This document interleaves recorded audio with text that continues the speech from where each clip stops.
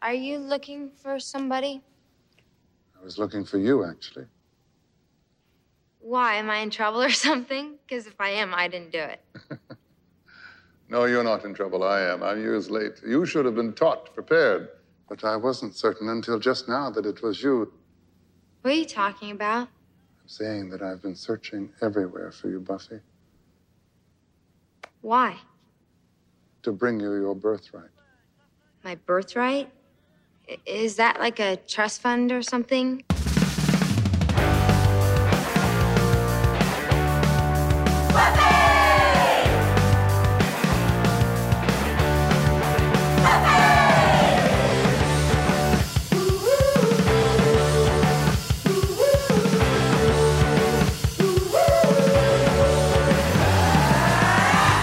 And welcome to a very special bonus episode of Boys Watching Buffy.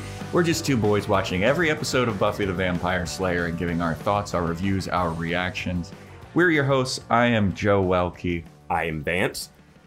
And today we have an extra special guest podcaster on here with us. Everyone give it up for this amazing actress, musical improviser, and avid Philadelphia fan, Johnny Walsh. Johnny, welcome to the show. So happy to be here. Thank you so much for having me. Of course, of course. And today we're doing a little something different. We're not doing a review of the episodes of Buffy the Vampire Slayer. We're dropping a little hot bonus content on you. We're reviewing and talking about the original Buffy the Vampire Slayer movie from 1992. It was released on July 31st, 1982, 86 minutes long, budget of $7 million, and the box office. Did you say 82? 1990. Did I say 82? I thought. Am I wasted right now? I don't know. 92. Got a box office of $16.6 million. So not the greatest success, but not a failure. But a lot of mixed reviews on this one. Yeah, should we let's have our guest Johnny. What's your initial thoughts on this? First, what's your experience with Buffy in general before you give your thoughts? Yeah, have you watched the series? I have watched the series. It's been a really long time. But I was a really big fan, especially of Spike. Sorry, guys. Oh, yeah. Not Team Angel, Team Spike right here. We have not given our final. We haven't given our final opinions on that yet. We're still. We just finished season 3. Cool. Yeah. Cool. No spoilers, you guys. James Marsters is so handsome and such a bad boy that he stole my heart when I was too young to be watching Buffy. So perfect. This movie was shorter than I thought it would be. I thought it moved really quickly. I thought that like a big thing I had with it was like the transitions were like nuts. Like there like weren't transitions. Sometimes it was just like jump to the next scene and it was like 5 days later. And I was like, what is happening? Yeah. And I definitely saw this movie when I was young. So it wasn't my first time seeing it. But I told Vance, I was like, there was only like 2 things I really remembered. And that was like the yellow jacket. And then there's like one vampire who kind of like raises his hand in the air and like kind of like ooga boogas Buffy. And I remember as a kid being like, is she really in danger? So I was like kind of all I remembered. And I was very happy to realize that both of those things were actually in the movie. And I didn't just like make it up as a kid. But man, whereas like I loved this movie when I was young, watching it as an adult, I was like, oh, why did I love this? Was it because I was a kid? Like, that being said, like, I still enjoyed it, but now I think I enjoyed it because it was like nostalgic to me, not necessarily because it was like fantastic cinema. Yeah. But I liked it. Yeah. I also feel like it was weird for me because my first exposure to Buffy was like doing this podcast and watching Sarah Michelle Gellar as Buffy the Vampire Slayer. And then so going back and watching this, it felt weird and wrong. It was kind of like in Anchorman when Veronica Corningstone starts to do the news and Brick Tamblin's like, you're not Ron. I was watching this movie like, you're not Buffy. Like, this isn't the Buffy that I know. Get out of here, you fraud. It was weird. And some of the the differences from the show into the movie are very intense, and I was a little thrown off by some of the inconsistencies, I guess. Yeah, you hadn't seen this before, right, Joe? This is your first time. Like I saw this when I was younger also, and I was happy that some of the stuff that I had seen or remembered was in it. I was like, oh, I remember her catching a knife. I think that was like in a trailer maybe, and just a couple other things. So I was like, oh yeah, that did happen. But I don't remember a lot of the movie. And I'll say this movie, my initial thought is it's a tonal mess. Yes. Yes. It is like the Buffy show, and a lot of it's because Whedon got rewritten and like they tried to change stuff, and you really notice it, especially towards the end. But the thing that makes Buffy the show work is that they balance the tone where it's like serious and campy and silly, but you care about what's happening, but you can also have fun with it. And this one was like, no, none of it matters, but it does, but it doesn't. And I don't know, it just was all over the place. And I want to talk about the score too at some point, because my goodness, it is all over the place. Yeah, I mean, also going off of like what Johnny said, this is a pretty short movie. It's 86 minutes long. When I saw that, I was like, oh, okay, this will be like an easy watch. But it just moves so fast. And like, I didn't feel like I had enough of a built up care about anybody in it. Yeah. I was like, we're already at the scene where they're fighting with each other and they don't like each other. She's quitting already? All right. Yeah. Yeah, it's very much. Maybe it's because I'm used to the spaced out nature of the show, but like this felt like bam, bam, bam. This happens. Oh, guess what? She's training. Oh, she's already like a serial vampire. I was like, whoa, dude, what the? Also, I was like blown away by the cast of it. Yes, like people would show up, and I was like, holy shit, that's Donald Sutherland playing Merrick, like the Giles character. Yeah. I was like, how did they get Donald Sutherland to do this movie? And then, like, I have no idea, first of all. Should we go through the list of Academy Award-winning actors that are in this movie? Dude? Well, I had to pause it and be like, is that fucking Ben Affleck in this movie? Yes. Wait, like, wait a minute. I will do you one better. I was watching it last night, and she is uncredited. But when we first meet Benny and Pike, the waitress, Charlotte, is Ricky Lake. Yeah. She like gives them the soda and or the coffee is in the hot dog, and I look at her and I'm like, is that Ricky Lake? I had to like pause it and look it up, and I was like, oh my God, it's Miss Hairspray herself. Like Ricky Lake is in Buffy the Vampire Slayer.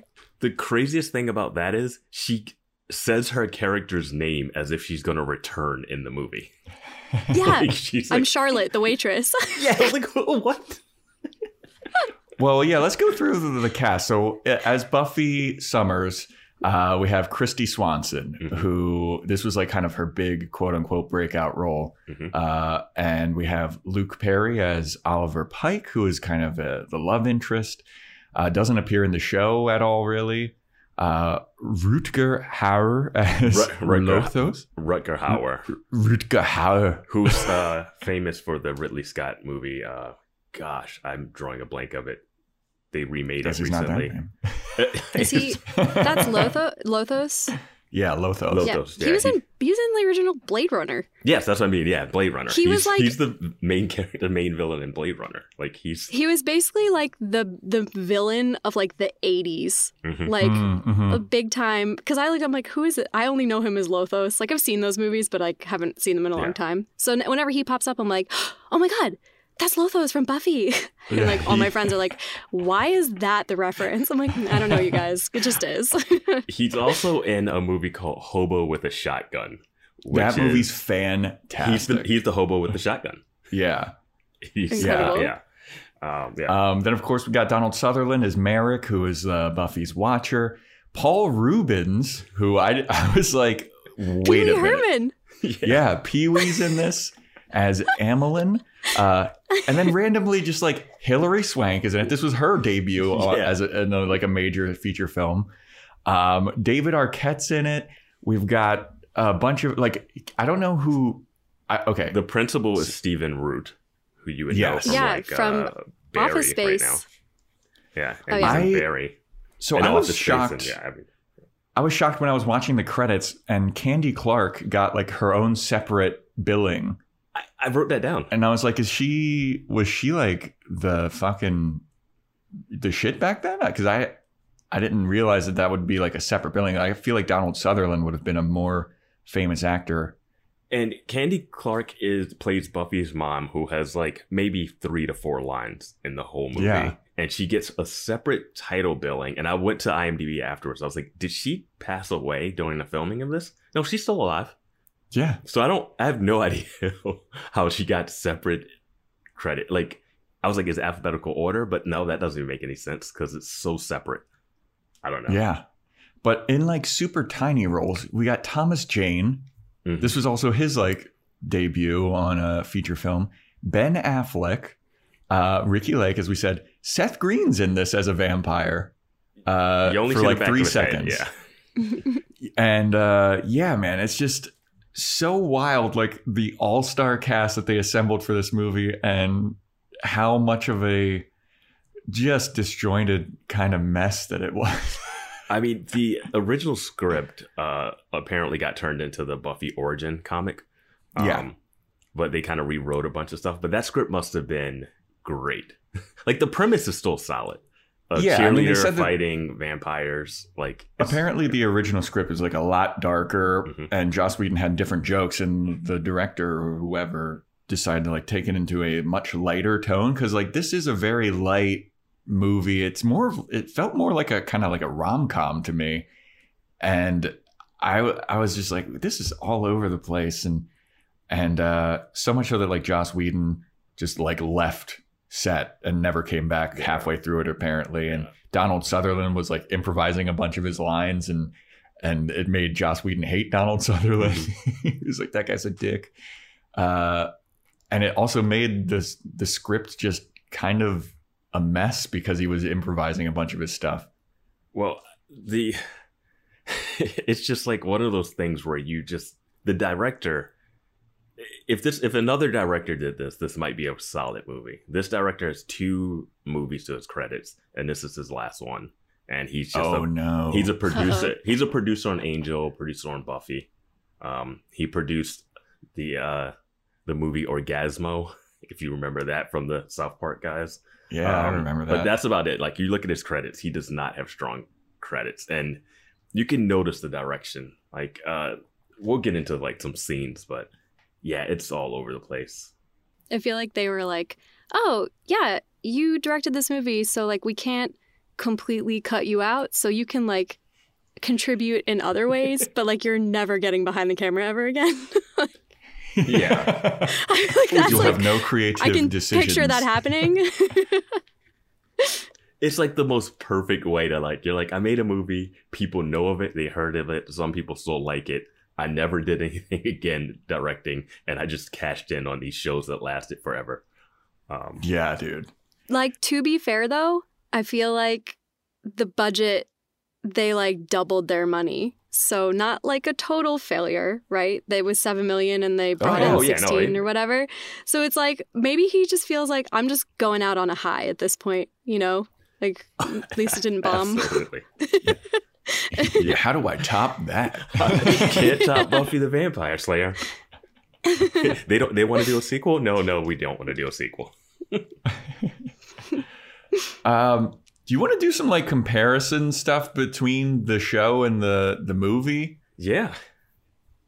So in the title role of Buffy, we have Christy Swanson, and we know her counterpart to the TV show is Sarah Michelle Gellar. How did you guys feel about Christy Swanson's portrayal of Buffy?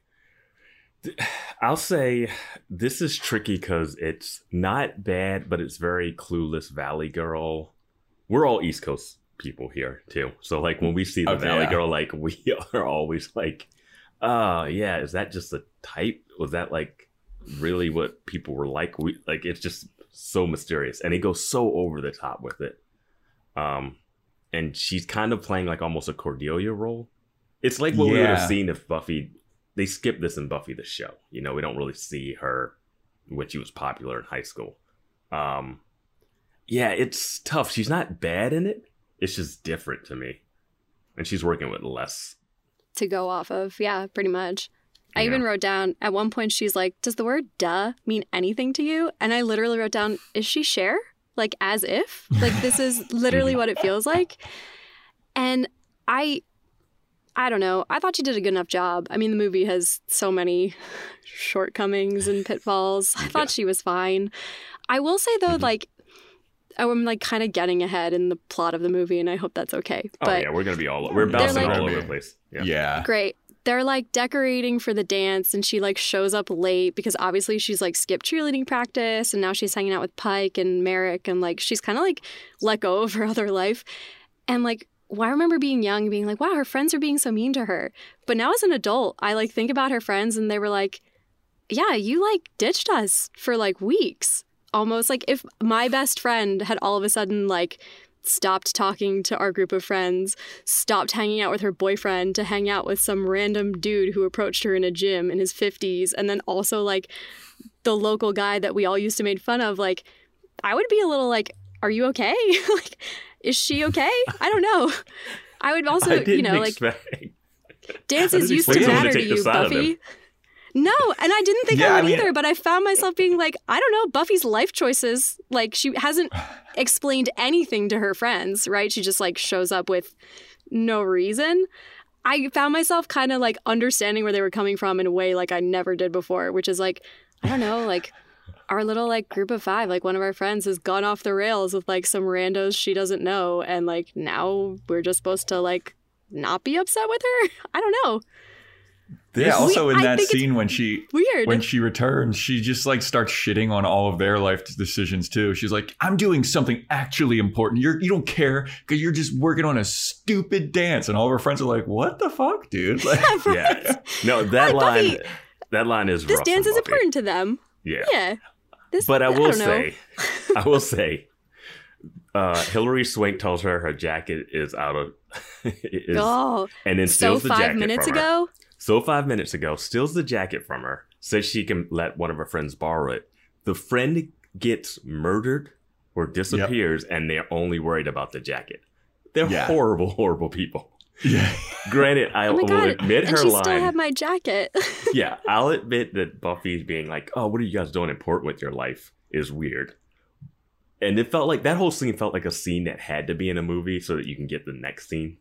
Like the scene where they're like, oh, maybe being a Slayer is really hard, which we always talk about in the Buffy show of like she whines about not being a normal teenager so much, but then complains about not being able to be a good Slayer. Like it's that back and forth dynamic, which is easier to do in a show than the movie. But this scene is, she could just say, hey, people are dying, dummies. Like Pike realizes it. Pike had one day where he saw someone floating. He was like, I'm out. Yeah, dude. It was super weird. Back to like the comparison, like Buffy in the show is a lot more like snarky and like sardonic, I feel like, than this Buffy is just kind of like Valley Girl, like I'm a big ditz. And even after she has her realization of like, oh, the senior dance isn't the most important thing, she still is ditzy. Like she's not jaded like TV show Buffy is, kind of. And it's weird because TV show Buffy is still supposed to be kind of ditzy, but I don't know, like Sarah Michelle Gellar's portrayal of it is just so much different than this. Like this is a lot lighter and a lot more airheady, and I think that they did the character a disservice in this movie, and I could understand why Joss Whedon would be unhappy with it, because this is really like, I'm a dumb, blonde, ditzy Valley Girl cheerleader idiot. And now it's like, oh, God, I have to kill vampires and juggle that with cheerleading practice. Ugh. But like, I just feel like Buffy, the show, is a lot more serious and dark, which is a big reason why Joss Whedon hates this movie and the portrayal of it. And I much prefer the show, I guess. Well, I was going to say, like if you are going to do Clueless, right? And Clueless somehow works, but you have like this version of Buffy in Clueless, and she doesn't have vampire powers, and you still like are on their side because or like Legally Blonde even. Like you have this ditziness, but you have another layer beneath it. that you go like, okay, I like this character. They can be one way, but also another. She just doesn't really, they don't really take the time to flesh that out at all with her. And I don't know. I think it's a lot of mixed rewrites in it, that just mess it up. Absolutely. Also, I just have like a really quick question. And it doesn't really matter, but you know how she's like, oh, what makes me different is like my keen fashion sense. And then like that's like the big thing of how she like does the hairspray. Mm-hmm. Are we like including like hairspray and hair in fashion? Because I don't. So like, yeah. That's so nitpicky of me, but I was like, that's not, I mean, maybe it is, but I've never been like a hairspray girl or like a fashion girl anyway. But I've always thought those two things were different. So... I 100% agree with you, and this is coming from me, who has a Fashion Corner segment on our regular podcast. I have a Fashion Corner question for Joe later. There is a reason why costumes and hair and makeup are two separate departments on a movie set. Yeah. Yes, two different trailers, two different departments, whole different set of people doing it. Mm-hmm. Hair and makeup is not fashion. No. It's part of like, you can have a fashionable haircut, I guess, or like a cool haircut, but I would not categorize those two as like, here's my fashion sense, and then pull out a fucking hairspray. Because we brought it up, this was a moment that I had to like circle at the end of the movie, where she's on the dance floor and Pike tells her like, you're not like other girls, and she's like, I am exactly like other girls, right? Doesn't she say that? Yes, I am. And then the next scene later, she's with Lothos, and he's like, you're just like the other girls. And then she's like, no, I'm not, because of my fashion sense. It's like the movie doesn't know what she wants to be. Yeah. Like, are you like the other girls or are you not? And that should be the whole movie. And it's just weird. Yeah, when Pike tells her like that she's not like other girls, it's because it's a callback to a line where Benny, David Arquette, who is also in this movie. I kind of skipped over David Arquette. He's like, yeah, Buffy, she's just like all those other prissy like valley girl types. Like they're all the same. Mm-hmm. And Buffy overhears them talking about that at a certain point. And Pike has to be like, hey, you know that you're not like other girls. Now that I've gotten to know you, blah, blah, blah, you're not like other girls. But I don't know why she's like, yes, I am. Because I was like, no, you're obviously not. Like, yeah, it was just like a cool line. They were like, oh, say the opposite of whatever he says. Like, I don't know. Yeah, I didn't understand the meaning behind that at all. It doesn't track. Yeah. I think what I thought it was her, like with Lothos, he's like, oh, you're just like all those other girls, like the Slayers that came before her. And like what sets her apart is that she's not, because hairspray is apparently her keen fashion sense. And maybe it's also just her misunderstanding of fashion. Fine. Yeah. Whatever. But I think when she says it to Pike, it's more one of those things where like it's a tender moment. So she's sort of like, no, yes, I am like other girls, and that like I want to slow dance with the boy at the dance in the dress or whatever. But also, it's just, I mean, like that's me doing a lot of brain work to justify it, where I'm just like, you just skipped it. You could have just done a different line. All of that it all just becomes weird when you have the scene where she's arguing with her friends about hating the dance, and then she's at the dance and she's saying, you're not like other girls, but you want to be. And then the next scene is Lothos saying you are like other girls. It's like they keep doing it and undercutting themselves every time they do it. It's so weird. Yeah. I was very confused about that and like what they were trying to accomplish. And we're skipping over that hairspray effect does nothing and looks weird. She sprays fire in his face and he just stands there. It's like just a distraction to like her to run away. And I was like, I thought that fires like lit vampires on fire. So I don't understand why it didn't work. The cross didn't work. The fire didn't work. I was like, what?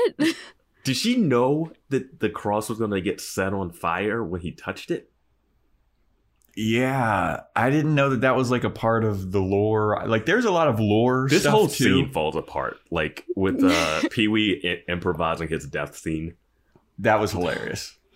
It just took, but me it right did up. not. It does not. It did not fit anything.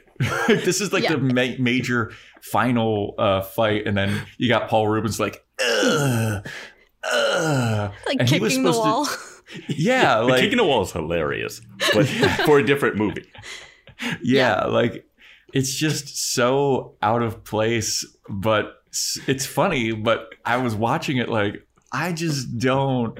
What are they trying to do here? Because he was like the main bad guy. It seemed like I know that Lothos is like the big bad, but I mean, Amilyn, Paul Rubens' character, he interacts with everyone so much more, and it's like so much more interesting who he is and like what he's trying to accomplish.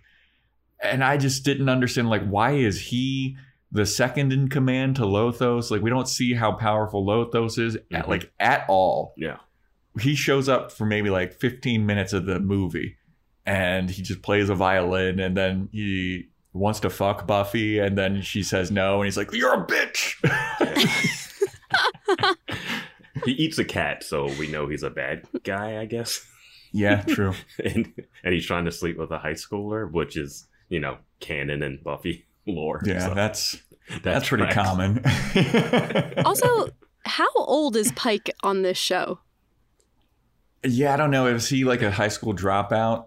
That scene where she goes, "I'm at my house with a strange man," and he goes, And she's like, "You can stay here in the guest room." I was like, Buffy, you don't even know him. but he says, "I'm a man." Yeah. Like, you think I'm a man? It's like they mixed Xander and Angel up into one person and just like threw him into Pike. Yeah, that was another thing so I came into this movie excited to see like the counterparts. I was like, oh, is Angel going to be in the movie? Or is Giles going to be in the movie? Like, who's going to be in the movie that carries over from the show? And it's basically only Buffy. Like, Buffy has her like little quartet crew, like where she's with her crew of, I in my notes, I wrote it as the Buffettes. But yeah, there's no character. There's no Willow character really. There's no Xander, except for like maybe Pike is like a combination of Xander because he's like a wisecracking guy. Yeah. And Angel because he's also kind of like the brooding outcast. Mm-hmm. But there's not. You get Giles. There's no. Yeah, I mean, we have Donald Sutherland as the Watcher, Merrick, Jameson Smythe, and that kind of he has kind of a similar thing as Giles, but he's more of a creep, I feel. They make him out to be so creepy, like the locker room and the gym. Yeah. And just where he shows up, when he stares at them at the elevator in the mall. Mm-hmm. Oh, also, they pressed the up button and then they went down. That is something I very specifically noticed, and it drove me insane. I was like, they're pressing the up button. Doesn't matter. So nitpicky, but I look for things like that. Yeah, that's great. Well, it's also nitpicky, too, because he stops the elevator and he's like, oh, it opens it up, and Buffy's like, "You're so rude." Like, it's like rude to get on an elevator with them. Like, yeah, there was room. It was a big elevator, But like Donald Sutherland showing up in that basketball court, just watching Buffy do backflips, and that carries over from the TV show. Yeah, I mean, there was one part at the dance where I was like, it's not quicker to get the steak by doing backflips across the room. It felt very Power Rangers-y to me. Yeah. I wrote that down. I was like, she should just run to it. It takes more time to do back handsprings. Yeah. She was just like flipping all over the place. Just imagine her at the house like, oh, I'm going to get something from the kitchen. Cartwheel, backflip. I mean, it is very impressive. And that's how Donald Sutherland... No, it's impressive the first time you see it. Well, he looks at her and she's doing that. And he's like, "That's how I knew you were the chosen one." It's like, any gymnast can do that. Yeah. But also, like what I found really cheerleader, is like worth their weight in salt could do like handsprings. Yeah. Yeah, it's like a high school cheerleading requirement is you have to be able to do a back handspring. At least it was for like my younger sister in high school a few years ago. And I was watching the cheerleading routines. I was like, so is Buffy the only one who can tumble? Because like this choreography is trash. I was like, this is so terrible. It was so bad. It went on for so long too. It went on for so long. They did like one about animals, and they didn't even mention their mascot until like the last hot second. They're like, "Yeah, go hogs." I was like, "Wait a minute! You just had like a goose, you had a skunk or whatever." How funky is your chicken? How loose is your goose? Yeah, I do like that. That's like an actual mascot. cheerleading chair. That is really. Yeah. My That's middle terrible. school cheerleading squad would do that. See, But that's this is middle the school. female perspective that we do not get. Yeah, yeah. Generally, Yeah. I thought it was interesting that the pig carried over to the show because it's the Razorbacks for the Sunnydale. Yeah, but it's a pig that gets eaten by Xander and his wolf pack, his hyena that's true. pack. So it's like interesting that they at least kept that kind of. I'm reaching for stuff here. Yeah, That mascot was creepy though. That mascot was I horror. wrote that. That was the first horrifying thing about this movie. When he When shows they're up, I'm like- like, that's a killer. That's a killer Yeah. under that mask. This is like the era where they had opening credits. Like, they don't really do that in movies too much anymore. So they have this long, drawn out opening scene of Buffy just like doing all kinds of cheerleading in her squad. And then they show this horrifying mascot. It's just like a regular dude, and he has like a mascot body, but the head was way too small, and it was like Yes, plastic. That's what the problem is. It's anti-Disney. It's like the head isn't proportional at all. Yeah. Yeah, and then when Buffy's doing that opening dance routine, and she winks at her boyfriend, who is Jeffrey Kramer, is this guy's name? I was like, oh, so she had like a jock boyfriend in this movie. Like, this is such a different take on Buffy. It's so bizarre to see. To be like, this is the same character, but not really. Yeah. There is some carryover. Like, Merrick is in the TV show. It's that guy, Ronald Rayl or whatever. Richard Rayl. The Watcher, Buffy's her Watcher. first Watcher is supposed to be that guy. Yeah. Yeah, his name is Merrick. It's the same guy. And He's also from obviously- Office Space. Yeah, and obviously Buffy is in it, but to see this different take on it is so bizarre. Like, it's like a different world line of like what could have been, and I could understand why. I think I've said this before, but I understand why Joss Whedon was like very unhappy with what happened. Absolutely. At first I was like, oh, this is going to be Whedon just being a jerk and hating it. I'm like watching this. I'm like, oh no, they butchered your vision of this thing. Talking about movie Giles. Oh, did you have something, Johnny? Yeah, but we can stick with movie Giles, and then I'll ask later. The lore of Watchers in this movie is that he is like reincarnated constantly. It's hundreds of years old. He's lived hundreds of lives or whatever. Yeah, and it seems like there's a one Watcher and there's one Slayer, and there's not a council of people. There's just one guy who just comes back to life I feel like he has to. Does he take over a body, or is he born again? Because it feels like if vampires exist, there's a good 18-year gap every time they kill a Slayer where they can just run wild. Yeah. It really just messes everything up logically. Yeah, because if it's also a baby Watcher, like a 4-year-old trying to train a Slayer, like that makes no sense. So it would make more sense if he takes over a body, like transfers consciousness. But where is he getting that from? And why does he dress the way he dresses?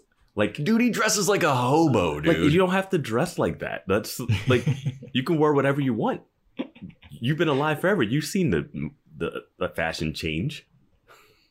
Try to blend in a little bit.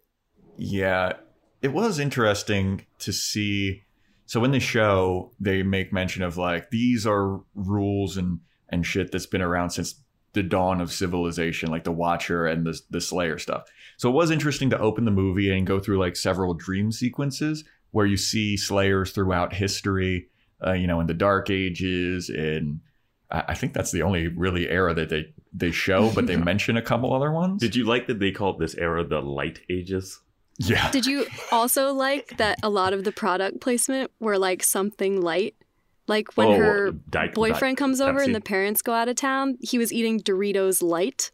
Like it said Doritos Light on the bag. I was like, is this all a joke? Or are those I real? did not notice that. I saw the Diet Pepsi when she goes to talk to them about the They had dance. Diet Wild Cherry Pepsi, and I was like, I didn't know that was around back then. It got recalled for multiple reasons. I don't know. Yeah. But yeah, it was cool to see that, and I feel like we're missing a bit of that in the show. But is that that's not necessarily the most interesting thing. Like we've grown so attached to the character Buffy that it'd be weird to like go back in history and see some of this. I think you could do like a flashback episode, and we don't even know if they do a flashback episode. We still got 4 more seasons of this because they did it with Angel, where you get to see where he came from a little bit and his path.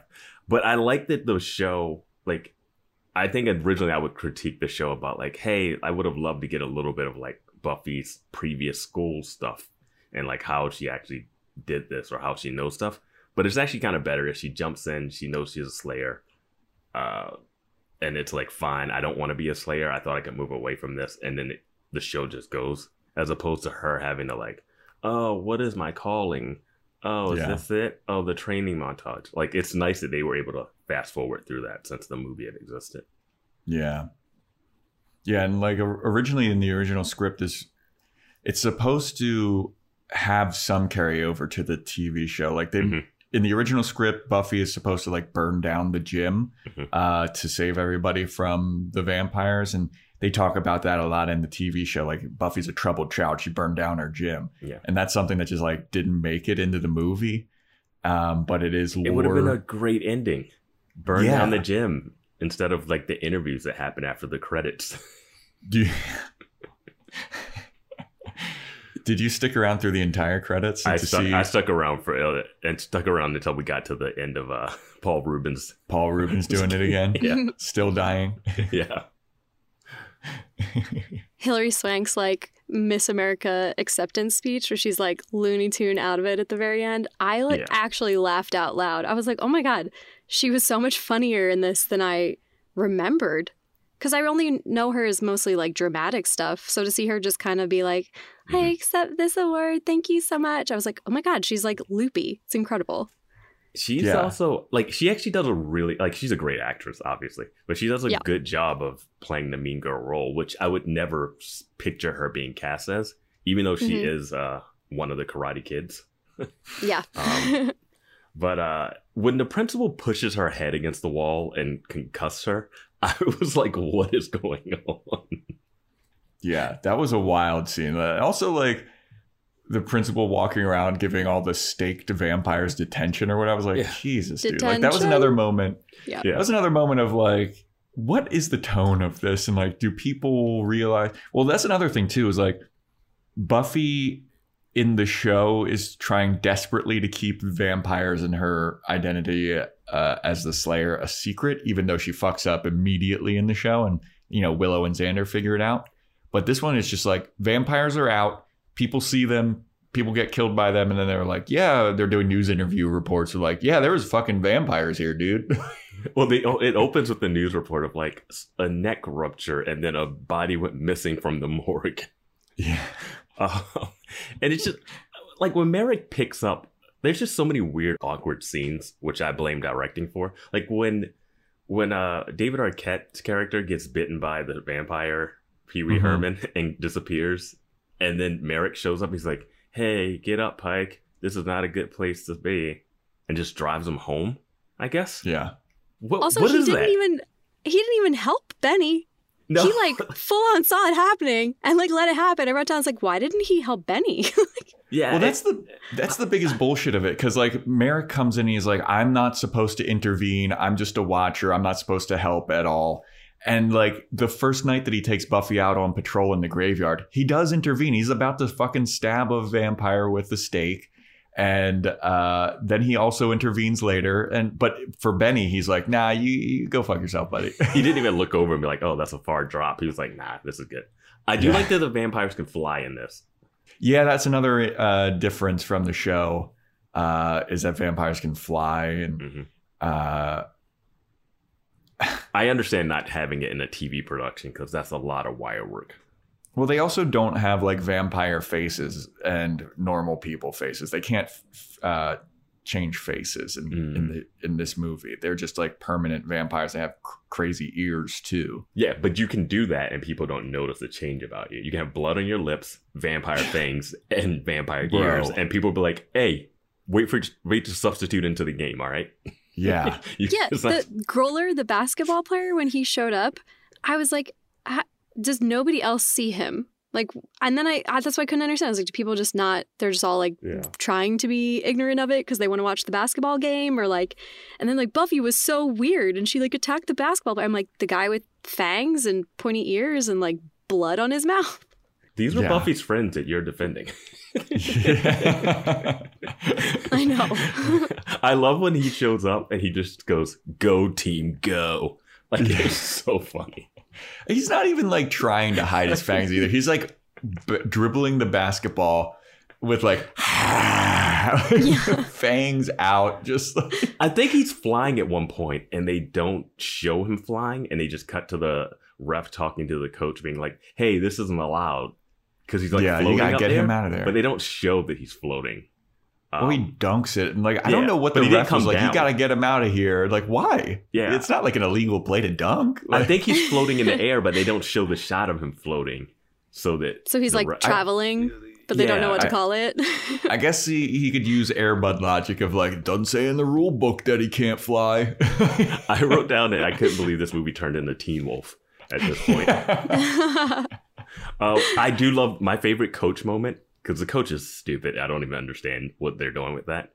I do love when he checks in and he gives the warm up to the coach and the coach starts folding it up.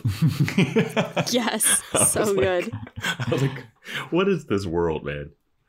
Yeah, it's a very interesting take on everything. Also, we talked like very briefly about that first night that Merrick takes Buffy to the graveyard. I have a couple questions because they left the gym like basically right after cheerleading practice. And then like the next scene was immediately cut to the graveyard where it was like probably 9 o'clock at night. So there's like hours missing where I like don't know what happened. And then he was like, oh yeah, I wrote it down. Like Robert Berman was the kid who died. He's like, oh yeah, he died 3 days ago. And in my head, I was like, that's like really quick to get a body in the ground. Like usually like you would have to do an autopsy or you would have to like have a wake or like sit Shiva or like whatever. And they were like, nope, that's it. And 3 days later, he's going to pound out of the ground. I was like, no, then like, what are the rules? I don't know. Okay. How did they get the funeral arranged that quickly with a tombstone engraved? 3 days is not enough time. It's not. This is a gripe I have with the show a little bit with the graveyard stuff. We are told multiple times that to turn someone into a vampire, you have to actually like drink the blood of the vampire and like they turn you into a vampire. Yet they're constantly in the show at graveyards waiting for people to pop out that just turn. So are they turning automatically in the show or are vampires turning them into vampires and then just letting them get buried? In the show, like everyone's always popping out of graves without being fully turned. And I just don't really understand why that is. Yeah, and you'd think like if they were going to be turned and, they're buried, they'd have like vampires standing guard, be like, oh, we got another one in our ranks. Let's make sure that they don't just pop out naked for the Slayer to kill immediately. Angel says vampires are very picky about who they turn into vampires. So like, I don't understand why like this like accountant is popping out of the grave in like the Buffy show. What potential do they see? Yeah. I can't speak for Buffy lore, but I have read a lot of vampire fiction. I like love Vampire World, and they like usually are. They're usually very particular about because it's like a weird like bloodline thing with you had to live with this person and forever. Vampires. Yeah, it's usually not just all like slapshod. Like that guy looks yummy. Like let's turn him or whatever. But I guess they were building a legion for Lothos. Yeah, so that's maybe what that was it. Paul Rubin's character says, and he just seems like more powerful than Lothos to me. Like he just, I don't know, maybe because we see him more, but Lothos doesn't do shit. It's the master issue, you know? Like, yeah, I wrote down like, why does Lothos come up and then just all of a sudden just start shitting on Amlin? Like, hey, I'm bringing you back to life. I'm feeding you. I'm getting people. I'm prepping the town. And he's like, you let this one kid get away. Yeah, it's crazy that you survived this long. Does he think? Looking at him like, what the hell, man? Does he think that Pike is like? They all know Slayers are girls. So what did he think? Why was he so mad that Pike got away? He didn't know. Pike didn't. Like, Amblin wasn't going after Buffy. Buffy just happened to show up there. Yeah, I have no idea. Yeah. There's a lot of confusing logic in this show. Movie. I mean, well, in the show too. But one of the things that confused me too, and we get into this, we got in trouble for this on our actual podcast where we're reviewing the show, is our Discord fans will, if we don't know all the lore of the vampires. Yeah. So this is one that we got in trouble for quite some time, or people get annoyed at it to this day, is whether or not vampires can go into places with an invitation. And they make a mention of it in this movie, and specifically in the final scene. Oh, yeah, good point.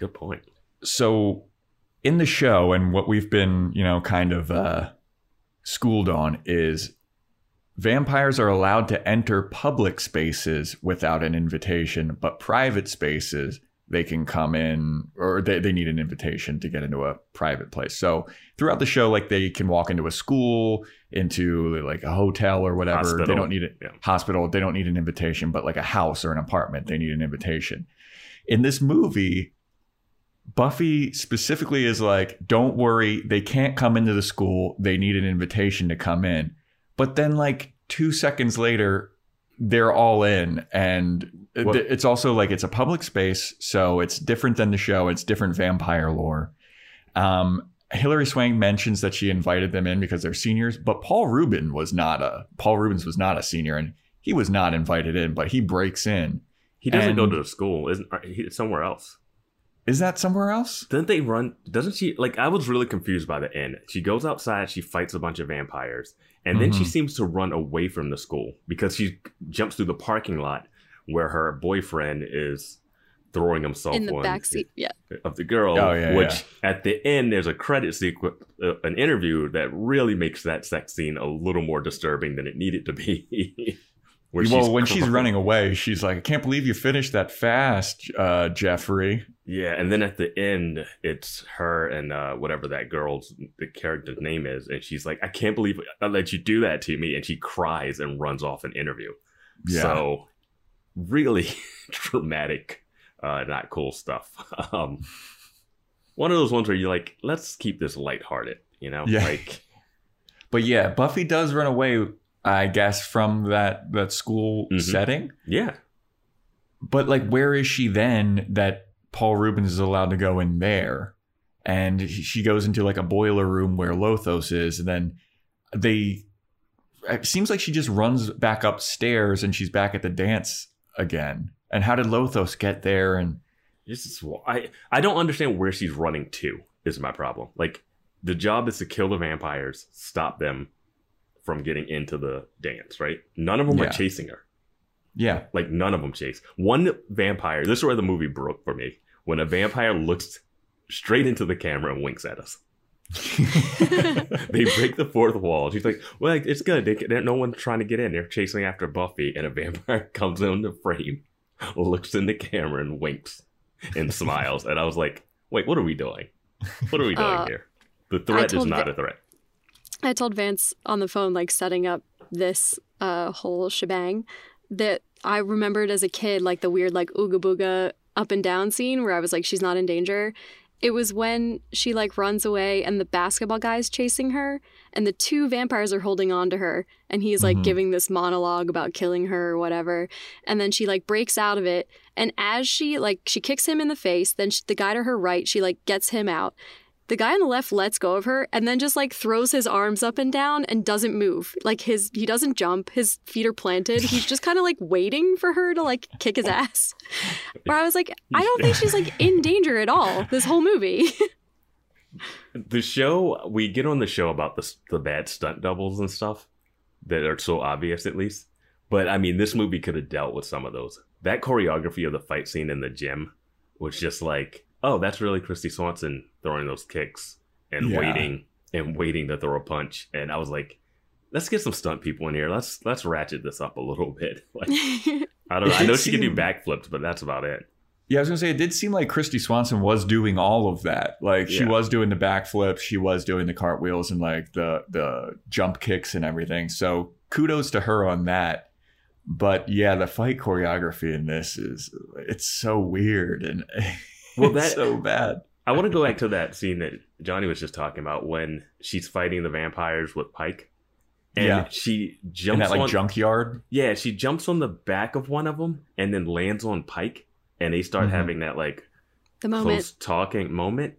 But I was like, she didn't kill that vampire she just jumped on top of. Like, she didn't stab. I went back and like looked at it because I was like, did I miss something? Did she somehow spike him? Like she jumps on his shoulders. Stake him. Sorry. Stake him. This is I'm taking Joe's bad habits. But like, yeah, like she jumps, he falls over, and you hear a sound like he dies off screen, but she never stabbed him. And then they're just having a long talking conversation. I'm like, hey, get up. There's a vampire behind you. But no. Well, it's also like, much like in the show too, like regular people can stake and kill vampires. Like Pike seems to have no issue. And I think that he might kill more vampires than Buffy does. At the end, he's not even afraid. Yeah. The next scene, he's not even afraid. So many people. Yeah. Like, it's wild. It's like, well, what's so special about Buffy if this is the case? You know, we see her grab a knife that Merrick throws at her face. Like, we see that. She has, like, reflex. She also, this is a huge difference from the show.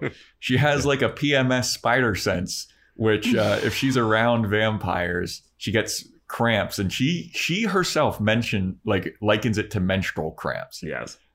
Great decision. I'm so glad they took away. Great so glad they took that out of the show. Great decision.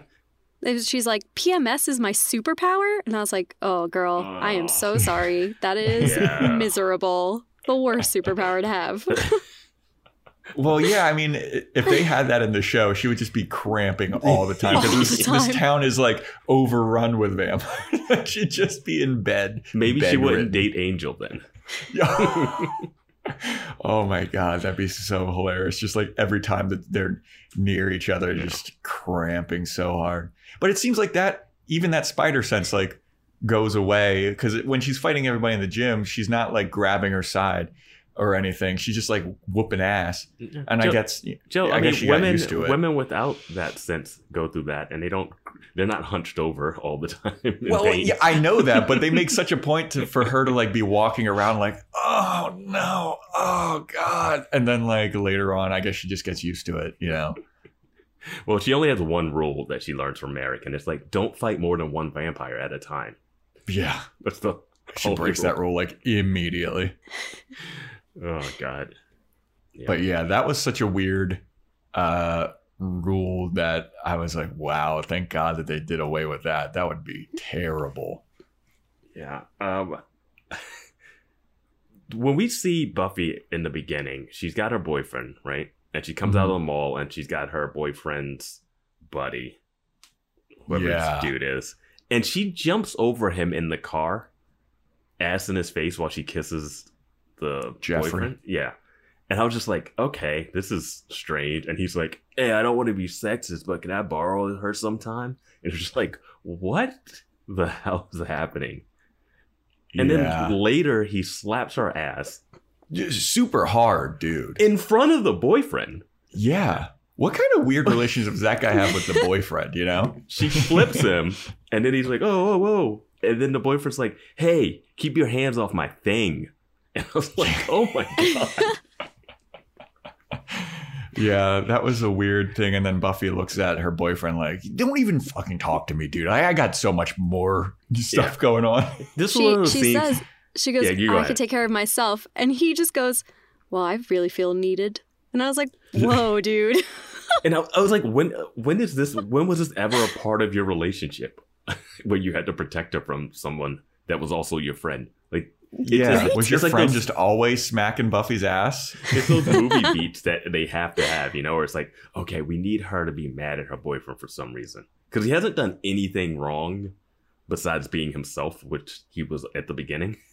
Like, he hasn't done anything wrong throughout the time she's been killing vampires.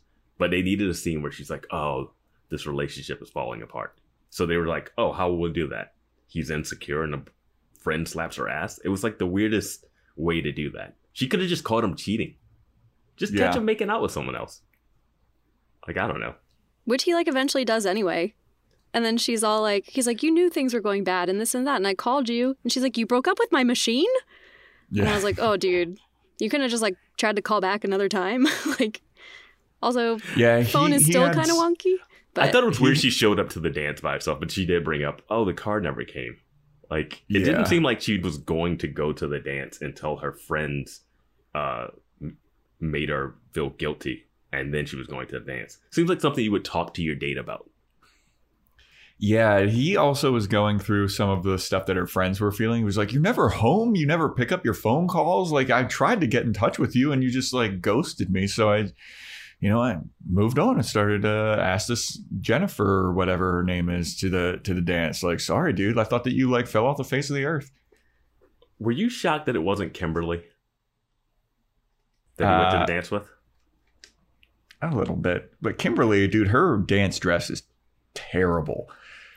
Joe's Fashion Corner, hot minute. She has a fucking just like a purple, awful dress with a little like a blazer. Thing. It's so hideous, dude. Like it looks so bad. Like was that ever a thing? And back then, was that like the happening style? Because looking at that now, I was just like, whoa, that's awful.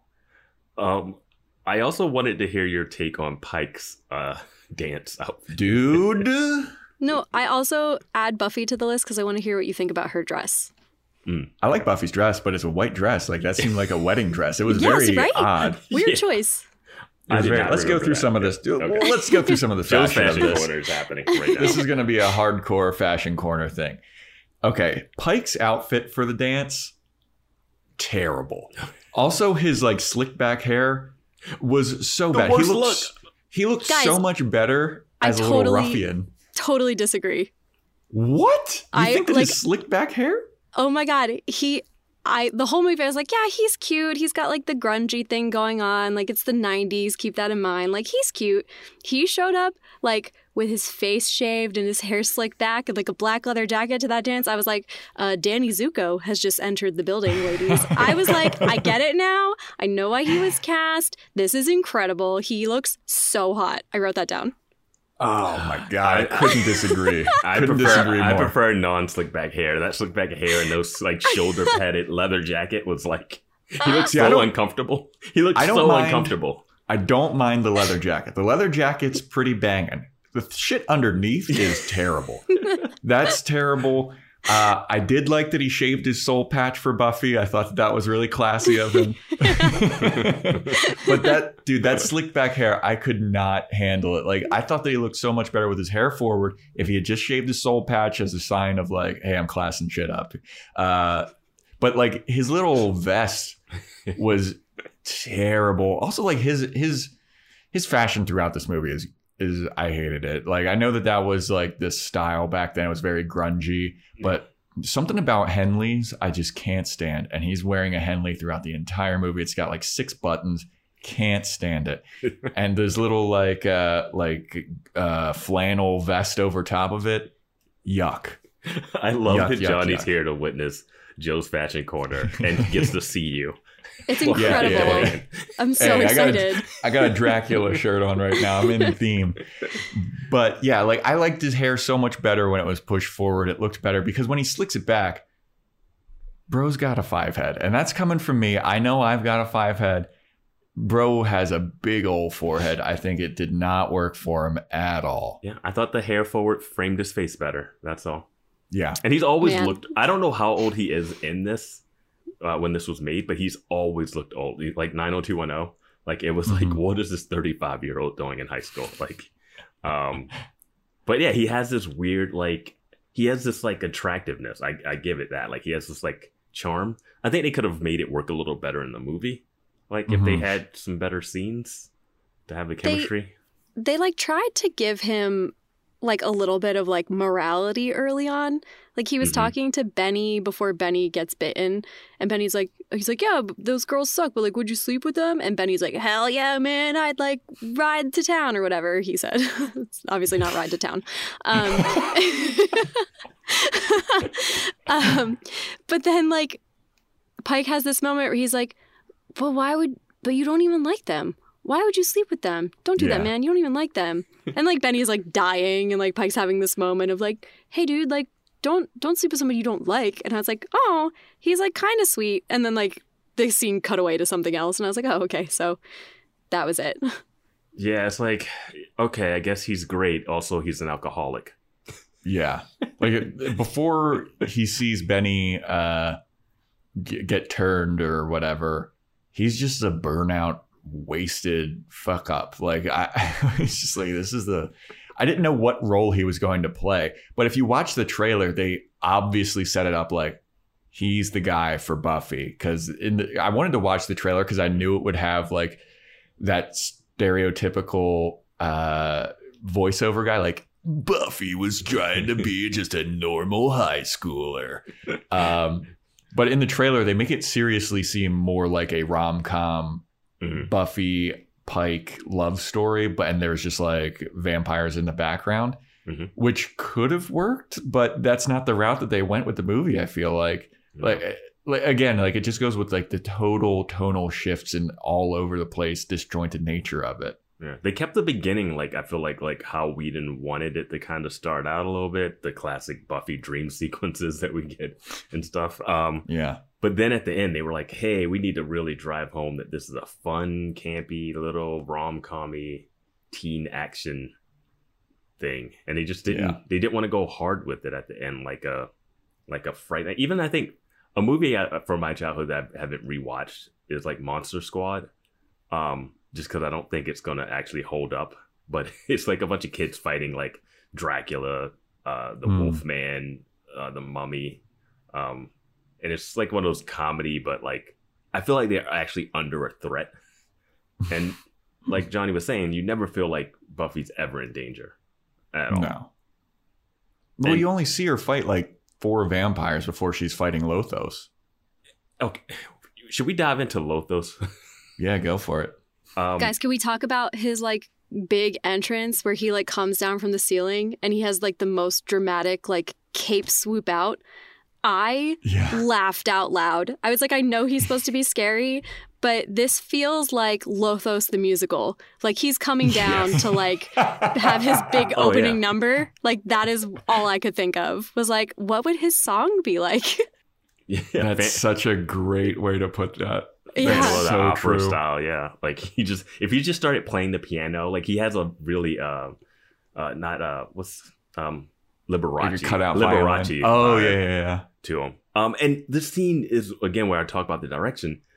The girl is like been kidnapped by a vampire. She's lying there. Yeah, Cassandra's lying there, and she's just like, "Oh my god!" Like she doesn't react like she's seen a vampire for the first time in her life and is about to die. Like it's the weirdest no energy scene. Also, the weird Lothos like red like band thing where Buffy like she puts on her like red hairband and goes to sleep, and like she's not because like Lothos is there, and I was like, is this a dream sequence? And it is. And then she wakes up but she still has the like little ribbon in her hair. All I wrote down was like, did women put ribbons in their hair before bed? Because like I don't know a single person. You that. No, I was just about to ask you that. Was that like a thing, like to keep your hair in, like looking good for the morning or something? Because I didn't understand. I was like, is she keeping? I was like, oh, I guess that would keep the hair from your face from around your ears. I was like, what is this? So hear me out. Yeah, that was super confusing for me. Little bit of a leap. The only other like image I have of that happening was Sandy from Grease. When she does the Sandra Dee number, she ties her blonde hair, she's wearing a white nightgown, she puts like the little ribbon in her hair, and she's like super innocent, and she's like, woe is me because like Danny's a bad boy or whatever. So in my head I was like, are they going for that like she's innocent like Sandra Dee type of thing? But all I could think of is that ribbon comes later when he's like kind of like doing her neck over to the side in the boiler room area. And all I could think of is like, do you remember that childhood, like, scary story about the little girl who always wore the ribbon around her neck? No. No. Okay. So I don't know if this was like a small town outside Philly thing, but like all my little girlfriends knew this story and we told it at Girl Scouts and it was terrifying. But it was basically like this little girl like moved to a new town and she wore a little ribbon around her neck and she would go to school every day and like people would make fun of her and then like people would ask her what it was. And she was like, oh, it's just like a special ribbon that like my mom and dad gave to me. And then, like, the story goes on and, like, kids are getting mean. And then all of a sudden, like, some kid gets dared to, like, untie the ribbon from her neck at the playground. So they do. And her head falls off. Yeah. All I could think of was that fucking terrifying story from being a kid that gave me nightmares for, like, literal weeks. And I think about it to this day. It's so crazy. That's awesome. Yeah, I have heard that story. But I heard it very recently. Like, that wasn't something that I remembered growing up or anything. But, yeah, I heard that very recently, but I guess it's just because Vance and I weren't wearing ribbons around our necks, you know? Well, and I mean, we have that thing where this is the first time we learned that Lothos wants to sleep with her and not just fight her. Yeah, did he do that to the other Slayers? Merrick is like, that just what he does? Merrick is like, stop, don't take this one. Like, yeah, she's not ready. What was she's not ready? Because she's already had sex too, by the way. Like she had sex that first night with her boyfriend. You sure? You know that? Oh, I'm pretty. They were like making out, and it faded out. You thinking she's not having sex? We have a bad track record of guessing who has had sex and who hasn't. I think in this one she was having sex with him. Okay. Because I feel like she's a senior. Yeah, I feel like he would have walked. He would have not been dating her at all. Like. That scene seemed like they ended up hooking up.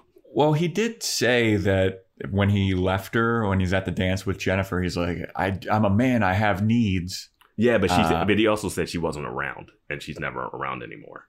So he was fine dating her beforehand. She was, I don't know, like, I think she was, I'm not, like, shaming her for sleeping with her boyfriend at all. I'm just saying I think she was sleeping. And anyway, back to Lothos saying, and Merrick saying she's not ready yet. What does that mean? Well, even Lothos, after Merrick dies or whatever, Amelin's like, are we not going to kill her? She's a Slayer. And Lothos like, no, she's not ready yet. Like, what's this weird honor you have right now? This movie fell apart right there for me. I was like, everything went to shit right there. Like, Merrick gives her like this cryptic thing about listening to the sound, which is like from Hamlet or something, I think. Which makes no sense at all and pays off in the weirdest way possible. I just didn't understand what Lothos' deal was. Was he trying to marry her? I thought he was trying to kill her, but that's what I thought. He had the opportunity to, but then when America's like, she's not ready, I'm like, she's not ready to die? I'm pretty sure she's probably not ever going to be ready to die. She wants to graduate, move to Europe, and marry Christians later. So, like, dying doesn't fit into those plans. So then it was like, oh, it's like a weird sexual tension. Yeah. And the first time Lothos showed up and he had like the pale face and the red lips, I literally wrote down, I was like, this guy looks like Snow White. He does like not seem threatening to me at all. He just like is a weird old dude who's into like young chicks. Like, weird. Well, at what point would Buffy have been ready? Like, when would Merrick have been like, all right, she's ready. I taught her, you know, what was he trying to teach her? I don't know. That she would have been ready, you know? She's more capable of killing him, so now it's time for her to go and fight and die. Because apparently this guy has been killing every Slayer every time. Yeah. So the Watcher Slayer thing doesn't... Is it over? Are vampires done now? Like, what? At the end of this movie? Yeah, they drive off on a motorcycle. Of course it's over. He keeps getting new motorcycles, too. This dude with no money. Well, they just steal motorcycles throughout the entire movie. Like, he has a dirt bike. He has a motorcycle. Yes. He got a different, like, it's crazy. I loved when Buffy steals a motorcycle and just crashes it into the car. Well, when she crashes it, and then she runs off, like, flailing her arms. Like... What were you going to say, Johnny? No, there was like one of those other moments. Oh, she like steals the motorcycle and it's a bunch of like old like biker dudes and they yell at her. They're like, "Oh, you want like real power between your legs?" And she like takes off. She's like, "Ah, I found it," or whatever. And then she crashes it. So yeah, early got there. 90s stuff that carried over into the show because Sunnydale is full of creepy dudes that aren't vampires. Absolutely. Also, something that did carry over into the show is Buffy's attraction to Christian Slater. She does talk about Christian Slater being super hot in the show. So she also talked about the dude from the Blacklist, James Spader. Oh yeah. Wow, could you imagine a time when that guy was considered like a sexy icon? He had an it factor. Yeah, I guess looks were different back then. I will say my first exposure to James Spader was in Boston Legal, and he was just like such a slime ball in that show. So I have a hard time imagining like, wow, he was a sex icon. I'm sure some people's first exposure was him as in The Office. Oh, Robert California. Yeah. What did you guys think of David Arquette? I forgot that, like, when I was watching the opening sequence and seeing who all was in the movie, I was like, oh shit, this is like jam-packed with people that are megastars later on, you know? Mm-hmm. I really liked Benny. I thought he was cool. I liked his hair. He looked It needed more of him. If it was just him and Paul Rubens and no Lothos, I think it would have been a lot more fun. Oh, agreed.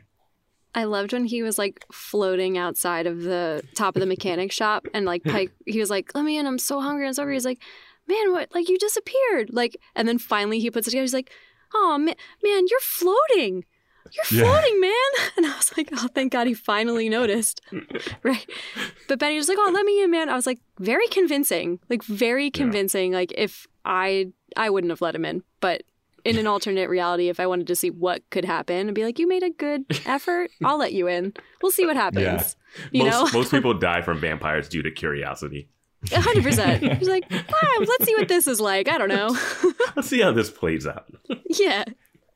Well, a big fuck up in that scene particularly, and I noticed it, and then I read about it on IMDb on like the trivia side, is you can very plainly see David Arquette's reflection in the window. But then they make a specific thing of like, oh, you can't see the vampire's reflection when Pike is driving in his van and he looks through the rear view mirror and he can't see the vampire's reflection. But like David Arquette, you can absolutely see his reflection in the window.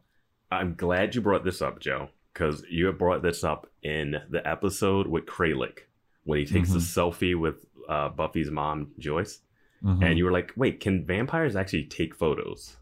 Mm-hmm. And I was just like, I don't even want to get into this logistical argument. But in this, Benny is clearly in a photo booth and they clearly show that no pictures come out. It's just all black. Yeah. And people in our Discord wonder why we get confused about the vampire lore. Yeah, the vampire lore is all over the place.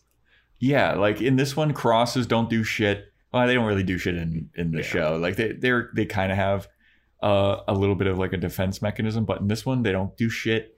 They can fly. They can't go into public places without an invitation. Like it's all over the place. So, you know, give us a little bit of slack here. Cut us a little bit of slack, because if we had come from watching this movie to watching the show, we'd be like, we'd be even more confused. Yeah. How come Buffy doesn't get menstrual cramps? I'm like, where are her cramps? Where's that PMS that my favorite part of her Buffy scent?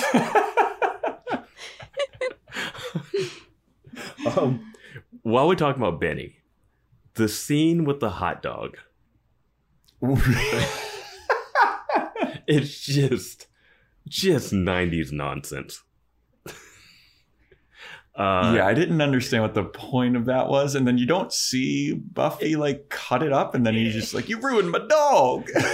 So they're broke and they order one hot dog, I guess, or a bun, and I forget what they were ordering, coffee. I did love that he just plopped a bunch of change onto her waitress tray. And was like, "What does this look like?" She's like, "What?" Ricky Lake is just like Rain Manning it. She's like, "This is 2 cups of coffee or like 1 hot dog, but like with nothing on it, plain." Yeah. It's like, okay. Yeah. And then And then our first like real talking scene besides the movie theater where the friends that Johnny is, sticking up for are just ruining the movie. Just ruining. All right, Just listen. ruining the movie. I mean, Pike and Benny are kind of ruining it too. Dude, there's a guy they're in the back screaming at that it, no like, one else in the "No!" theater is saying anything. Like, there's like an older guy like down the row, and he's just like not paying attention to him. I'm like, they're so loud. They're having Yeah. full volume conversations. Yeah, they're like screaming at the movie, like, "Don't go in there! Don't do it! Oh, that guy's obviously a bad guy." And I do love the idea of going to a movie with your girlfriends before going on a date with your boyfriend afterwards.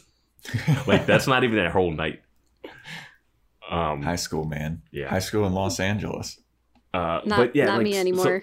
You get one activity. We You either get go one to a movie activity. or we go to dinner. We don't do both anymore. Not in this economy, anyway. Movies are like $55. That's so much money to go to the movies. You get 2 hours of commercials in front of it. Yeah. But yeah, so they order like a hot dog and he's got it and they're like, "Oh, you're the girls from the movie theater." And then because Benny's the gross, like, sexual deviant of the group, he like uses a hot dog like it's his dick and he waggles it in front of Buffy, who they cut to her and they hold on the shot for so long. And I feel like it's like someone live mixing sound effects during the time that they hold on her. And then you cut back and you're like, oh, I thought she's just gonna, you don't know what you're about to see when they cut back. You can see her grab the butter knife. Yeah, but you don't know like how she's gonna cut it off, if she's gonna cut it in half. She like splits it long way down. And it's like Floppy's like, "Oh, you something my dog, you split my dog or whatever." And then Pike grabs his crotch as if he's feeling the pain in real time. And like spits out the bun. Yeah. Because Yeah. like he's eating the bun and all of a sudden he's like spitting out the bun. I was like, what is happening? I was like, that wasn't that extreme, dude. Like, you do know that was a real hot dog. Like, did you... It's just like, okay, that's the tone we're setting. Yeah, man. I mean, I had no idea what that fucking scene was about, dude. It's like, that doesn't show... Sure, Buffy won't let someone waggle that in front of her face without cutting it, but sure, I guess. I don't know. Yeah, man. This movie just... Back to like our original point of like how quickly it moves. Mm-hmm. Buffy's training montage is so... It's just her doing what she already was doing at the gymnastics thing, like doing backflips. And then she adds like punching a heavy bag, and that's all it is. And I will say, I do enjoy that Merrick Sweep kind the of leg. he kind of has the upper hand on her for a little bit. Like in the show, Giles like never has the upper hand on Buffy. Buffy always beats the shit out of him. Mm-hmm. And then me and Vance are always questioning like, why is he training her? What can he offer her? Yeah. Like in this one, Merrick, he does have like, here, I'll sweep the leg, and Buffy's like, oh, fuck. And then he shows her, like, you gotta stab the heart, dude. Like, why are you having my face? That was so late in the game. Like, she's already killed 2 vampires in the graveyard. And he's like, no, Buffy, the heart. It's like, that's the lesson 1, right? What year did the original Karate Kid come out? Oh, do you guys man, I have know? no fucking Was idea. it before this? I'll look it up. It had to be before this. Oh, right? definitely before this. Yeah, I think Because- that's an 80s movie. Because some of like the training sequence, I was like, I'm getting like a Karate Kid vibe. And then she like does the thing with the thumbtack in the principal's office Yeah. where she like shoots the fly. And I was like, oh my God, this is like Daniel-san with the chopsticks. Except Yeah, this is that like the was- Buffy version of it. It was 84. It was 84 Yeah. that This is came a out. long time after. Yeah. But yeah, dude, when she is like, puts that push pin in her mouth, Yeah. and like you never see the fly going around, but you see Buffy's eyes following it. And I was like, what the hell is happening here? And the principal's going on about doing drugs and like, hey, I'm a cool guy. I did drugs and I saw music making colors. And then Buffy just like spits a push pin into a fly. And then the principal's like, oh, okay. I guess that's it. Yeah, that scene that's the scene you cut right out of a movie. Yeah. It did not Like, need to be in there. It does nothing. Like, she never uses her spitting thumbtack trick ever again. We saw her catch a knife already that was coming at her face. Like, I don't need to know that she can spit a thumbtack at a fly for it not to pay off at all. And the principal is just, he's fun. Stephen Root's fun. It's a mix of like the first season's principal and Principal Snyder, kind of, you know, with the detention slips. But I was like, what is this scene about? He saw her jogging to school one day and he was like, drugs. Yeah, I didn't understand what his beef was with her. Yeah, like she's not a bad student or anything. She hasn't killed a vampire in school grounds. Like, well, she is a bad student. She thinks that El Salvador is in Spain. Like, she's a dummy. Like, yeah. Just fun. I mean, she lives in the small world of Los Angeles, you know? When you live in Los Angeles, you don't need to know anything else about the rest of the world. Very true. Especially when your future plans are marry Christian Slater and travel Europe. I do think the best scene would be that scene where it's her and Movie Giles talking about stuff, and she says she wants to be a buyer. He says he would have been a great bootmaker. And he tells like a little joke, loosens up a little bit. I'm like, oh, that's the heart of the movie. It doesn't really work throughout the movie, but this one moment where they bond is like, okay. But the movie's going to kill him immediately after that, so. Yeah, what was everyone's favorite scene in this movie?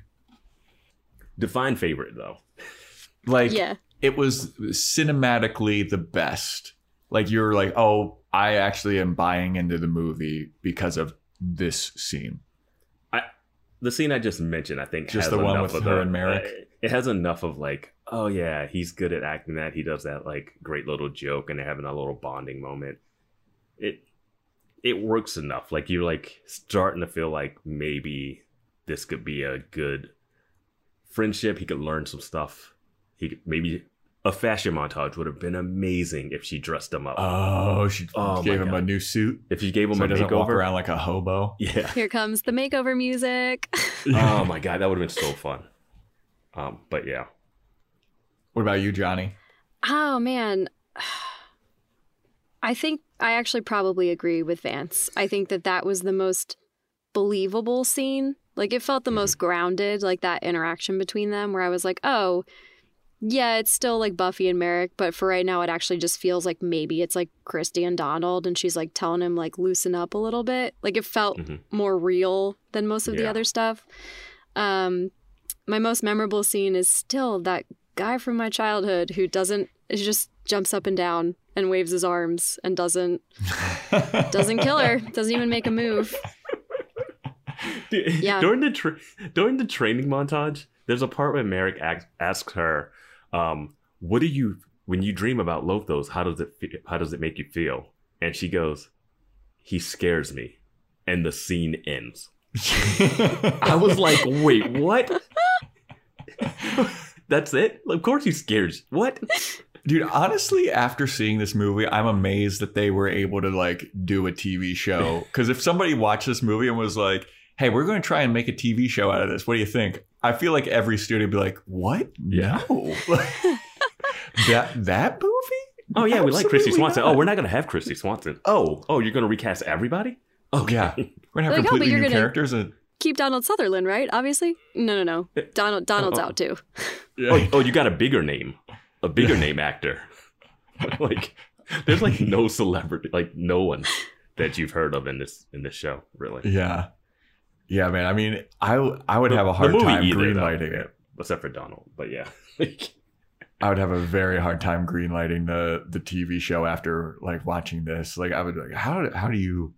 Well, I guess it's like the TV show wasn't supposed to be anything. It was like a mid-season replacement that just kind of took off, I guess.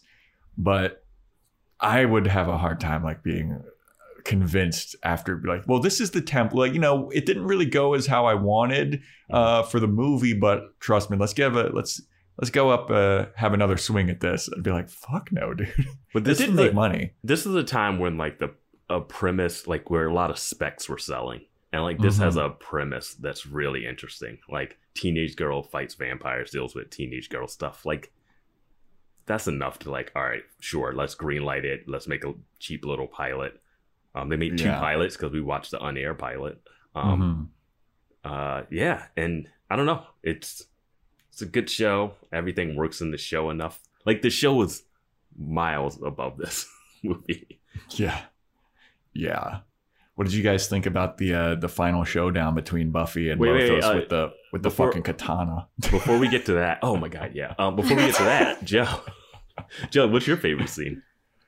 It's really hard because I really didn't like this movie at all. Like, it's super hard. I was watching it just like, this is so stupid, and like just how different it is from the show and how all over the place it is. It was really hard for me to really pick out anything. Like, ironically, I can pick out some scenes that I'm like, this is hilarious and like, this is so silly, but it's trash, dude. Like, I mean, I don't want to sound like I know that that's like really harsh, and no, it's not a good movie. Like, it's not a good movie because of the tonal inconsistencies of it. Yeah, I mean, I guess I don't want to say the same thing as both of you guys, because I didn't feel like that was like necessarily like a good emotional moment either. But I guess if you had to pick out of the garbage, like what would be best, like I understand that it's supposed to be lighthearted and goofy, but I feel like it could have been longer to explore the world more and explain some of the stuff more. But it's just so fast, and it seems like she gets to the boss vampire so quickly that it doesn't feel like anything is earned. I'm having a hard time like even remembering like good scenes in it. Like, I'm trying to be like, well, that one had some merit, but every scene I feel like had a moment that took me out of it. Like, I didn't think that, like, with the scene that you guys were talking about that you think is the best scene in the movie, Merrick has this like really weird, goofy laugh after Buffy's like, "You are pretty funny. That was a good joke," and Merrick's like, "Yeah." It's just like, I mean, that's what we're getting in this movie. Like, that's what you gotta go with, man. I don't know. I guess the scene where Pike is getting all dressed up for the dance. When he's shaving, he's like, "I'm going to show her a good time." I don't know. I just thought it was such a bad movie, dude. I know it was like, it really took me out of the movie, but when Paul Rubens is dying, I thought that was super funny. Yes, it's hilarious. But like, for whatever they were going for, it doesn't fit. You know what? I enjoyed when Pike is like, "I'm leaving town, and if you know anything about this place, you should bail too, Thomas Jane." And he's like, why, what do you want me to tell Benny if I see him? He's like, "Don't tell him anything, run." I was like, okay, Pike is making the most sense in this movie because he saw one vampire and he's like, "Fuck this, I'm out of town." Yeah. But then his car breaks down for seemingly no reason. Yes. And then he's just like, has that goofy ass chase scene where they have that like really like surfer rock music playing. This is the scene I wanted to bring up to Johnny as our musical expert here. Yeah. Oh God. When this music was playing during this chase scene, I was like, no, wrong choice. Not good. This is not chase scene music. It was like singing about loving like a girl or something. Like, I forget what the song was, but I was like, no. I felt like, right? Like, like a lot of it's a horrible choice. Most of it's bad. It's straight up bad. Also, just the irony of like Pike's car breaking down, and like he's arguably the best mechanic that guy has at the shop for like the cheapest rate. I was like, why is the mechanic's car breaking down? You could have given him any other job, but you gave him a job he knows how to do to fix his car. So, just like the plot holes thicken. Why are three vampires attacking him in his van, like in a van? I guess they were trying to like grow the family for Lothos. People are out at night all the time. Like, true. That's so much harder. Like, they're on the edge of town, it seems like, too. When the Grueller, the basketball guy, when he was like, he left really early on and he was like walking past the Griffith Park carousel, I like shouted at the chief. I was like, "That's not open at night, man. Griffith Park closes at sunset. There's a reason that parks close, dude. Like, don't go in parks at night. Like, things happen there, you know?" This was the early 90s. Things were different. None of us were in LA then. Nope. That's true. I was 3. I was also 3. Oh, no, I was 2. I was 2, I think. Yeah. So you were in a park. Yeah. I was in Griffith Park. Speaking of Grueller, I love when he's playing basketball. Ben Affleck just gives him the ball, doesn't play, and then the one black dude on the other team is like, "Fuck this! I'm gonna score and win the game." Yeah. He just takes the ball. He's cheering. I was just like, "Yeah, this is perfect." Yeah. It's just like so unbelievable that no one looked at that guy with his fangs out and his pointy ears. Like, he was just sitting on the bench for a good couple of minutes too. Like, there's people next to him, there's people behind him. Donald Sutherland is in the stands, like watching with his weird fucking handkerchief that he's always grabbing. Yeah. It's such a weird Wait, movie. I have a question about Merrick's death. When he pulls out the handkerchief to go to his mouth, does any blood come out? No, there's no blood because I looked and I was like, oh, he's going to cough up blood. And then it was just like a plain white handkerchief with no blood. I was like, what? Okay, that's what I thought. I was like, did I miss something? No. This Meg's death scene is maybe one of the worst scenes in the movie. Absolutely. Like, Pike is just chilling with his arm up watching this happen. Yeah. After confronting a vampire whose arm got knocked off. And he's just talking shit to this vampire like, you remember what happened last time? I'm like, wait, why are you not afraid right now at all? Yeah. Yeah, and then he just like picks him up and chucks him with one arm. And then he just sits there the whole time. Yeah. And then Merrick goes to Lothos, no, not again. She's not ready. And then he just stabs him with his own stake, which is really ornate too. Like, it looked like it had hand carved and crafted. Yeah, it looked like it had baby Jesus on the hilt. But then he dies, and there's like very little emotion coming from Christy Swanson. Like, well, there's some, but it's not the level of a dude just died in front of you, just in general for a high schooler. And then he goes on to give her the most cryptic advice, but also advice I don't think he ever gave another Slayer. Yeah, and I thought that he was going to die like 3 separate times during that speech because it felt incredibly long too. And he kept doing like the, and then his eyes were rolling back. It's like, oh, wait a minute, I'm not done yet. Yeah. I looked at the trivia, and the last line that he's supposed to say, which she says at the end of the movie, is like, the rest is silence, which is from Hamlet. Because it's like something about like the music, when you hear the music, don't whatever. When I it forget stops. exactly the lines. Yeah, when the music stops. The rest is silence. Yeah. What does that mean? No idea. In the context of this movie. Like, every time before a Slayer dies, is there some music playing and then it stops? And Pike has to turn off it's always at a dance? Is that what the deal is? Because Pike turns the music off and it gets quiet and she goes, oh, I get it now. And I don't get it. Also, does Lothos have some kind of like mesmerizing powers? Because it seemed like Buffy, like he's like staring at her and he's like, come closer. And then Buffy kind of goes into like a catatonic state a little bit. Mm-hmm. And then she's just like eyes glazed over walking towards him. And even in the boiler room scene, she just kind of gives herself up to him. Mm-hmm. I was like, does he have some kind of hypnosis on her? Or is that like part of his vampire powers or something? Well, there's like apparently in some other vampire lore, and sorry on Discord if I'm incorrect. My apologies. Oh, they're going to come after you. They're coming for you hard. They're going to find me. Yeah, I thought this was boys watching Buffy. Yeah, I have a boy's name. Aggro. It's all aggro young Republicans.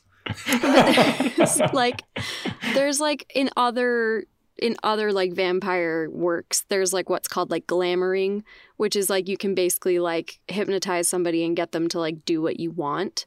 And they like, but usually it's like a very distinct thing. Like, yeah, exactly. It's like Joe giving that look of like, absolutely staring into your soul. So like, that's what I think he was doing, but they never like established that like that was a thing that existed in this world.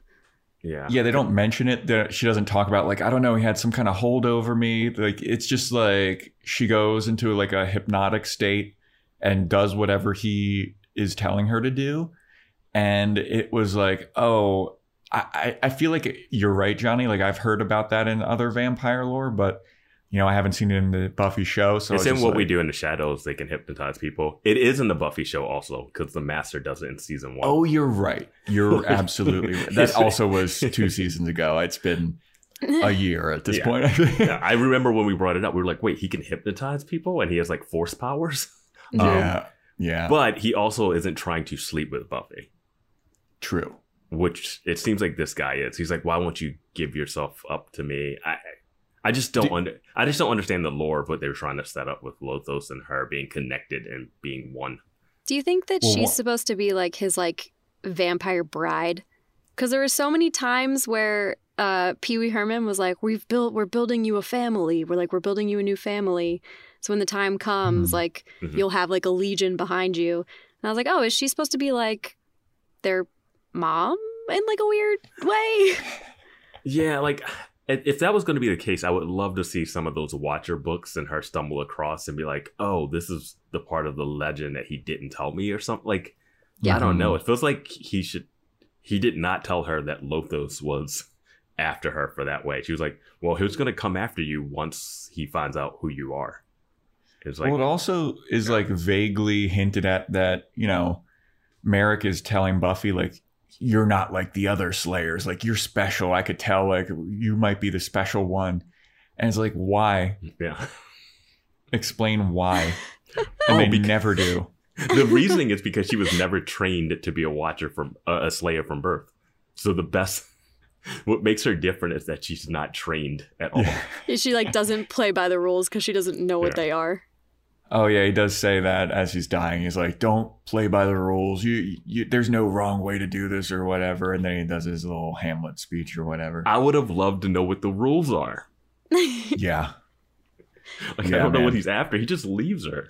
You could have. That's why I feel like this movie could have been longer. They could have explained a little bit more of what's going on. Mm-hmm. You could have been half an hour longer, and I feel like they could have given us everything that we needed. Like, it could have been not, what's 86 is an hour and 16 minutes. It could have been an hour and 45 minutes and had just everything across the board. Yeah. You cut out the principal scene. You buy yourself some time. You trim down a little bit of that opening cheerleading montage. Cut out a couple backflips, and you're good. Like, I have to go... Yeah, even like and obviously I'm talking about a movie that's much more recent than the 1992 classic film Buffy the Vampire Slayer. But even in like the Harry Potter saga, like they wrote those movies as the books came out, so they didn't always know what was important for the movies.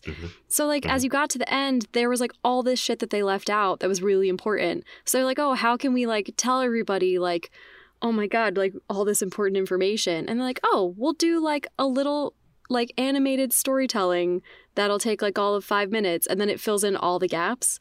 I'm not saying like Buffy needed animation. It like did not. They already have flashbacks. They already have flashbacks and dream sequences. But they like didn't add any information. It was just them in like terrible wigs and costumes, like jumping out of buildings. I was like, what's happening? That first fight scene where she like she's in the alley. She pushes over a horse, doesn't she? Like, oh no. When she falls out of she jumps out of the window and like she falls dives. next to something. Dives out of the window. I wrote down, wow, these wigs are so terrible. Is it so that they can hide the stunt double diving out of the window? It's insane, man. I'll say that Buffy's first patrol when she's in the alleyway made me crack up, because she's like walking around and she's singing a song and trying to like make herself look like a damsel in distress or like innocent and like very susceptible to dying. And then a vampire just jumps from the sky. Which always happens in this show. It's an alley, like nobody, and just like they just fall from the sky. But they can fly in this. They can fly in this version. This version is but this I just loved where he just dropped down from out of nowhere, and Buffy's like, "Oh, I'm on to you, buddy." And he's just, I was like, "Oh my God, dude!" Then Merrick pops out with a stopwatch. Like 90% sure that was like the Universal Studios backlot. Like I've 100%. seen that, and like there's like didn't even really dress it up that well. Where I was just like, I've seen that in a million other things. That's 100% the Universal Studios backlot. Yeah. Mayor's like, don't take her down a closed alley. He's like, all of these are closed alleyways on the set. Well, Vance, the high school that they film at is like right around you. It's John Marshall High School.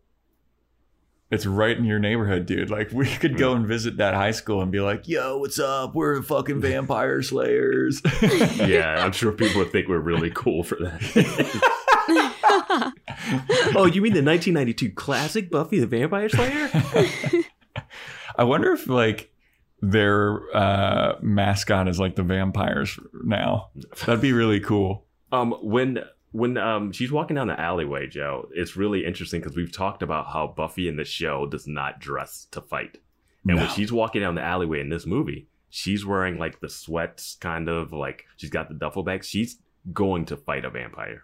Yeah, Buffy on patrol in the show is like fully dressed up, jacket, like heels. Like, yeah, boot, heels. Yeah. Like this Buffy, when she's down the alley, she's got a little beanie on. She's in like a hoodie. She's like got her duffel bag of weapons. Those Nike wrestling shoes. Yeah, that was so bizarre. I literally she wrote wears down those to the dance too. I wrote down Nike wrestling shoes in my notebook.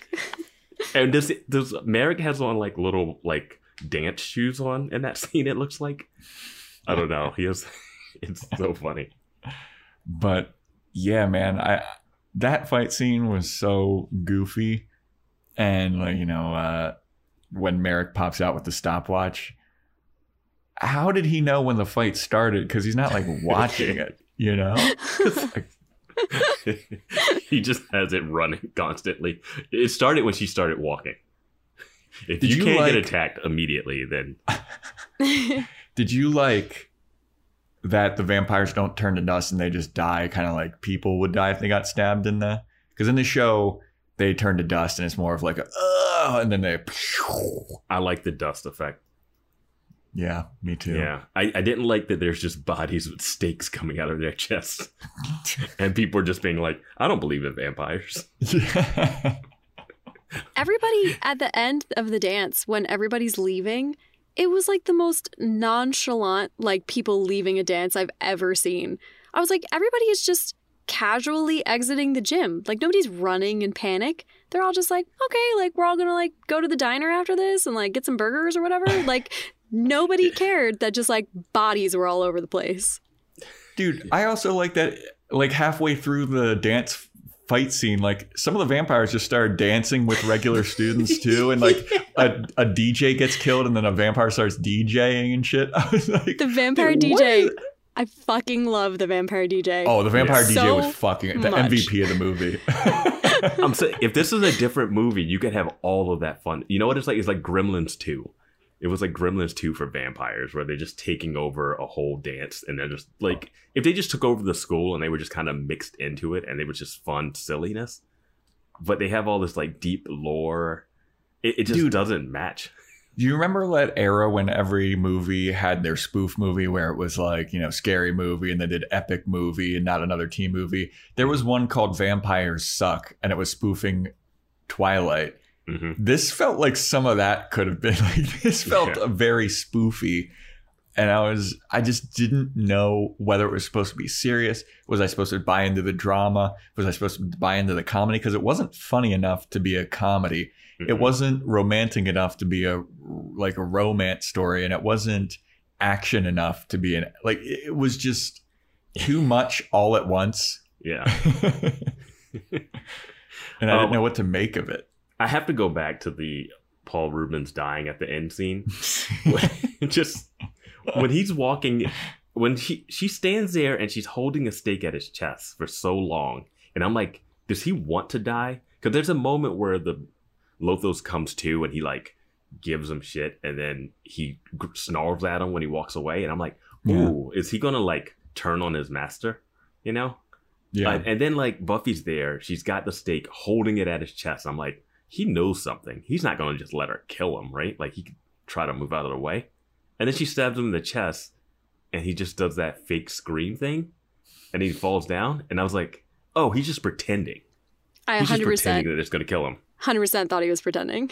Yeah, I was like, So oh did man, I. they're super vampires. You can't just kill them by staking them. So you got to figure out something else. Cool twist. No, Nope. he's just doing an extended death scene for no reason. And I was Yeah, like, I thought he was going to do like the, just kidding. And then Yeah. like take it out or something. He's got like a chest protector on, which we've talked about in the show. Yeah. Like, why don't vampires wear like some Kevlar vests or something to protect themselves? yeah. But- we have weapons for slayers and for vampires. We want to protect everyone. We're going to open up shop in Sunnydale with protective vests and water guns with holy water in them. Yeah. But, dude, that final fight scene between Lothos and Buffy when Lothos busts through the wall with a katana, I was like, what? Where did that come from? What part of vampire lore is the katana? I wrote Lothos with a sword with 3 exclamation points. It was like they saw Karate Kid and they wanted to include like karate in it, and then they saw 3 ninjas and Ninja Turtles came out, and they're like, well, kids love, because this also had a very Ninja Turtles-y vibe to it as well. Like there's goofiness, there's surf rock and karate, and I was just like, I guess they saw Leonardo and they wanted to include a katana in this. Is she fighting him with a wooden flagpole? Yes, she's fighting him with a wooden flagpole. And his katana can't cut through the wood on the flagpole. Nope. Wow. I mean, it doesn't even make sense because it seems like he's not Japanese. Like they show him like very obviously from Europe in the Middle Ages, and his name is Lothos. Like it's why does he have a katana? Why doesn't he have like a broadsword or something? I like can a tell medieval? you. I can tell you why he has a katana. Why? Because this director's other movie, I'm going to pull up the title of this director's other movie, which is, it was called Tokyo Pop in 1988. Oh, God. All right.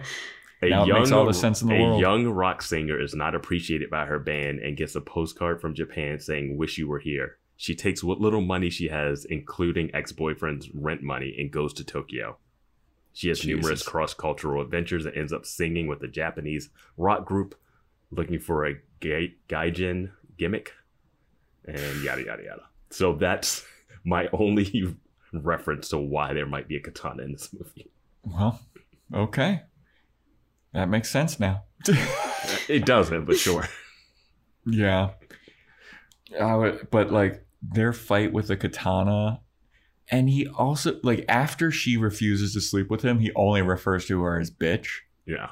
Yep. Which I was like, Jesus Christ, dude. Real harsh. Yeah. But was she ready? I guess she was ready at that point. I guess it was a day later? 2 days later? Apparently 5 days passed until the dance. Because I wrote down, they were like, oh, the dance is in 5 days. And the next thing you knew, they were at the dance. I was like, where did the school week go? We just skipped ahead. Yeah. I gotta say, I mentioned it before. I did like Buffy's prom dress. It looked cool. It looked even cooler when it got ripped and it was just kind of like a skirt. But then it also like tucked in, and she was wearing white tights, which I didn't understand. Like I feel like you wouldn't wear tights underneath of a dress. Well, the boots are what sell it. We don't do it anymore. But you would wear like tights or pantyhose under dresses. Like I went to boarding school and it was part of our dress code. So like if I wore a skirt or a dress, I had to wear hose with them. Okay, yeah, like pantyhose I understand, but she had like white tights on. Like even when she's doing cheerleading, she has like purple tights on underneath. And there's a couple other cheerleaders with purple tights on underneath. But not everyone's wearing them. And I wrote that down. I was like, why are they not uniform? That was wild to me. And it should be wild. It just looked... You're supposed to match. Weird. Thank you. Okay, Johnny, you're giving some credence to Joe's fashion corner. Yeah, don't beat Joe's fashion corner. Joe is absolutely correct. It is weird that some are wearing tights and some are not, because they should all be wearing the same thing because you are part of a uniform team. Yes. That's what I that was like the first thing I noticed. I was like, huh. Yep. Interesting. And then the second thing I noticed was how horrifying the mascot was. I love that they had the movie moment where like she gets up and he accidentally pulls part of her dress off. Mhm. Like the costume rip that always just happens right before the final fight. And he's like, here, take my jacket. It's like, Yeah. all right, that's the look for her. I did not remember the jacket look at all from watching this. I didn't. When she walked in with the white dress, I was like, white? Like, is she going to marry the... I agree. Is she actually going to marry? I agree that I think the dress looked better as a short dress. Like when she walked in with the floor length thing, I was like, I remembered it getting ripped. I was like, I can't wait till that dress gets ripped. Like I hate the long dress. But I love that she and Pike wear the same size jacket. That was really fun. Yeah. I will say, I do think that Christy Swanson is a more physically imposing person than Sarah Michelle Gellar. Yes. She looks like she could whoop some ass. Like she looked jacked in some of those scenes, like when she's doing gymnastics where we first meet Merrick. Like she's wearing a crop top and some like goofy ass pink flower shorts. But she looks jacked, dude. I was like, whoa, all right, Christy Swanson. I will say really her hair strong. in a bun worked too. Yeah. Yeah, her hair. I didn't think it would work, but it worked. Her hair tied back just kind of worked for it. The slick back Dylan's Pike hair, not my... Terrible. Well, agree to not my disagree. thing, Agree to Terrible. disagree. Did you like Christy's hair? Did you like Buffy's hair? Yeah, I thought it was fine. I thought it was a good choice for like her having to fight. I like don't like it when hair is in someone's face. Like I used to play basketball and when girls would like have their hair down playing basketball, it like would drive me. I'm like, how do you compete at the highest level with all of your hair in your face? So I feel very They're like strongly. the answer is we don't. Yeah, I feel very strongly that like I was into the bun. Good choice. Yeah, that would just not be very practical to have your hair flopping around. But yeah, her hair, dude, Christy Swanson, total babe. I was like, whoa. I was like taken aback by how beautiful she was watching this movie. I was like, oh my God. Like Sarah Michelle Gellar's a gorgeous woman, but Christy Swanson, I was like, whoa, dude, that's a babe. Yeah, I think Buffy works because of how like she's smaller and like she's not as busty. Let's just say it. And it just like she has that less like it's not like, oh, we're trying to draw you in with the sexual appeal. It's just like, oh, she's a very attractive blonde teenage girl. And it's like she can also look that way for the next like 4 years as the show picks up instead of like immediately seeming like an adult. Like, yeah, it's not as distracting. Like Christy Swanson, I was like, wow, it was distracting. Sarah Michelle Gellar, like she's again very, very attractive lady, but I'm not distracted by her. And also, part of the show is like that no one knows who Buffy is and no one pays attention to her, and she's like an unknown in the hype. Like if it was Christy Swanson, that storyline would never ever work. Like she's too hot for people to not take notice of her, you know? It barely works with Sarah Michelle Gellar. It doesn't work with Sarah Michelle Gellar at all because she's like super hot and athletic and everyone sees it all the time. Yeah. But like if Christy Swanson was doing that and we were supposed to buy like no one pays attention to her, no guys are after her, it'd be like bullshit, dude. Was she so beautifully distracting that you failed to notice in her kitchen the most wonderful flower pot I've ever seen? It was a watermelon and it had plants coming out of it and it was incredible home decor. The home decor of her home is generally pretty terrible. There's just like weird flowers all over the place, like on doors and shit. I was like, what is this? It is gaudy. It's a mess. Like it's just noise. They threw everything into that place. Yeah. I didn't take notice of the watermelon flower pot. I probably would enjoy that. That sounds pretty awesome. It was pretty awesome. Everything else is pretty tacky, but that I was like, I would have that in my home. Well, I think the point of it is like her parents are very tacky. Like they're socialites. They don't really pay attention to her, which was a difference from the show. Like in the show, Joyce is a very, like she cares about Buffy and her dad is like out of the picture because they divorced. But in this, like Buffy's like, I bet she doesn't even know my fucking name. Yeah. Well, she goes like kiss sound. No, she goes kiss noise. Yeah. I did enjoy that. That was pretty funny. Amazing. I love the moment when she comes home and she's like, Buffy, do you know what time it is? She's like, I think it's like 10. She's like, these things, they just don't work. Like her watch is broken. She doesn't care that she's late. She just like thinks her watch is broken. You pay a fortune for these things.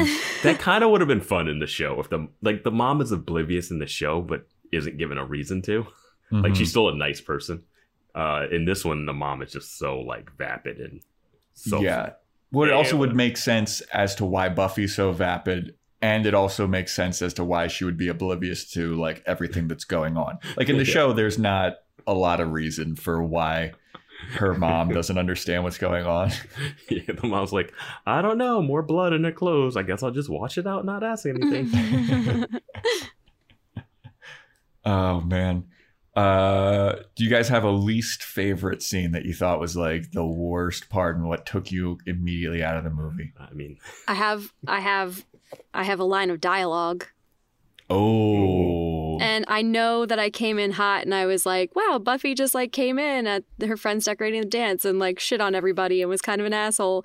However, Hilary Swank's character literally says to her, Buffy, like, what's wrong with you? You're acting like a thing from another tax bracket.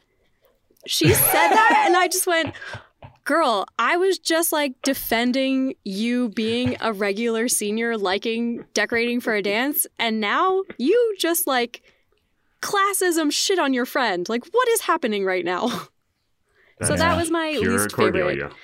That was that I did not like. So Yeah. I mean, I don't know. The guys, just guys in general, the bikers calling her a lesbian in a not so nice way.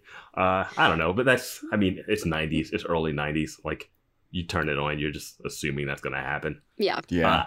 For me, it was just like the Merrick death scene, first confrontation with Lothos or whatever, where I'm just like, I'm even more confused now, and I just met the guy. Yeah. Yeah. Yeah, I think the one that kind of took, like, our introduction to Merrick, where he's just, how did he get in there unnoticed, just staring at Buffy doing backflips, and then him being like, I knew you were the one just by watching you just now. It's like, how? And then he does such a poor job of explaining what her destiny is. And he's like, it's your birthright. You got to come with me to the graveyard.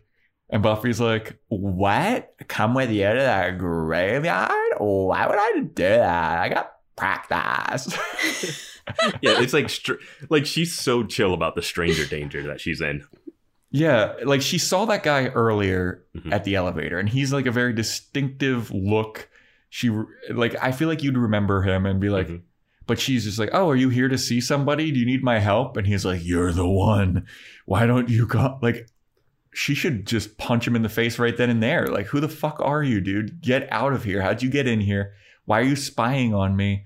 What's happening? And then he's like, no, you're the chosen one. My first instinct would be like, this is a crazy person trying to kill me. I would run away, but she humors his bullshit. Yeah. I would have never humored the bullshit. It's like, good thing I stuck around so you could tell me about my dreams. Yeah. Like, it took forever to get to it. Yeah, and he just is like trying to explain. He does such a bad job of it.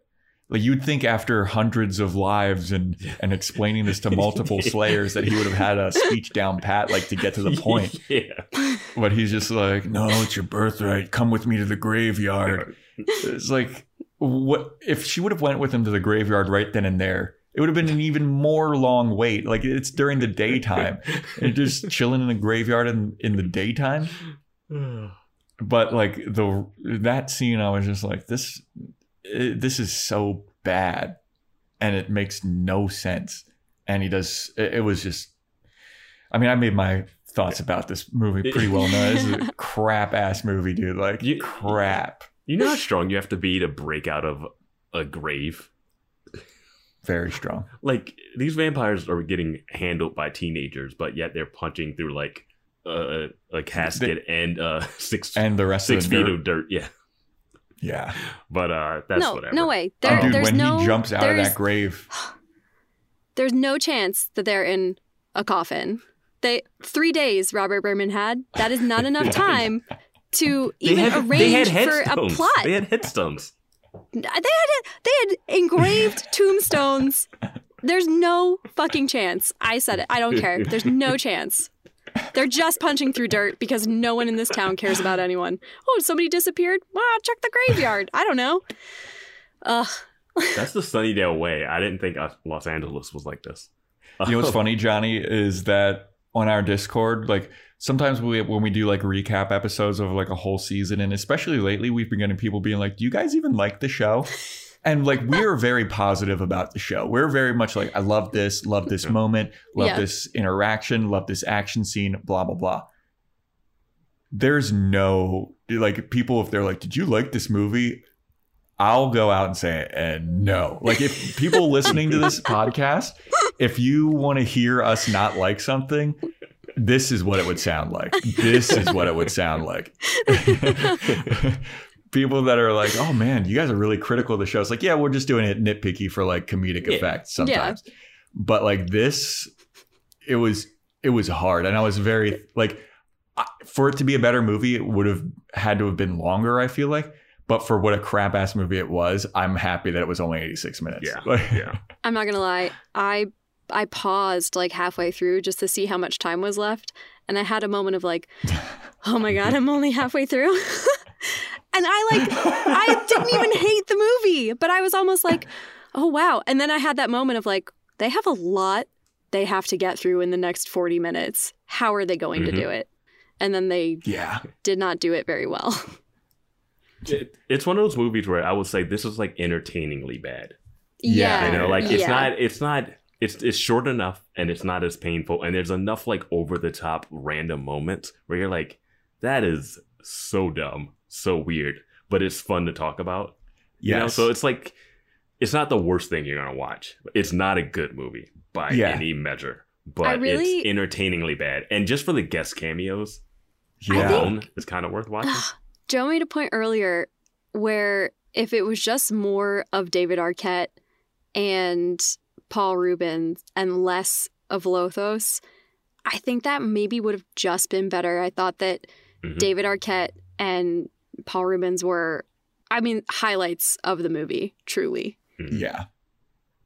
David Arquette seems like he's actually giving a shit as a vampire. The older actors like Donald Sutherland and Rutger Hauer are like, all right, sure.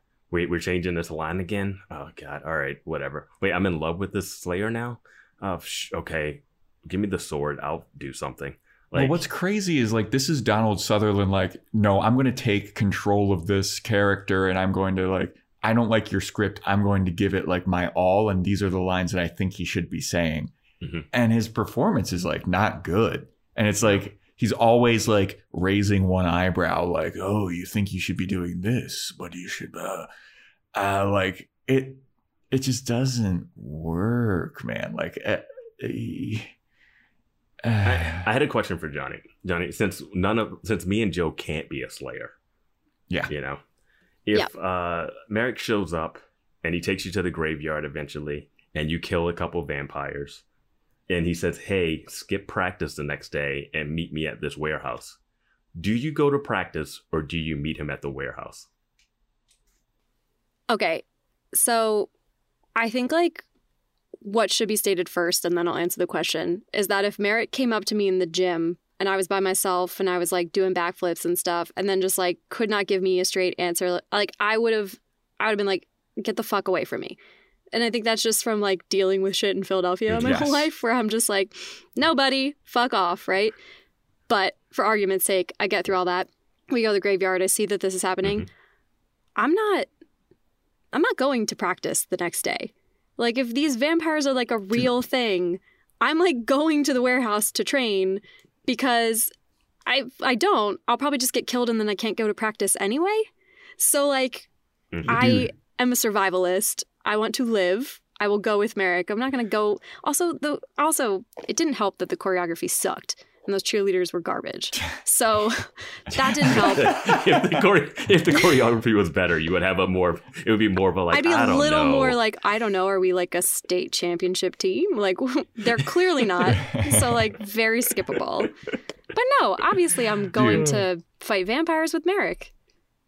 Yeah, I'm so glad that you say that. Me and Vance are always talking about like, why is the Slayer even going to school? Like, if I saw that there's vampires like fucking shit up around. It's like, I'm not even going to school the next day. I'm off the map. I'm full-time slaying, dude. Yeah. Yeah.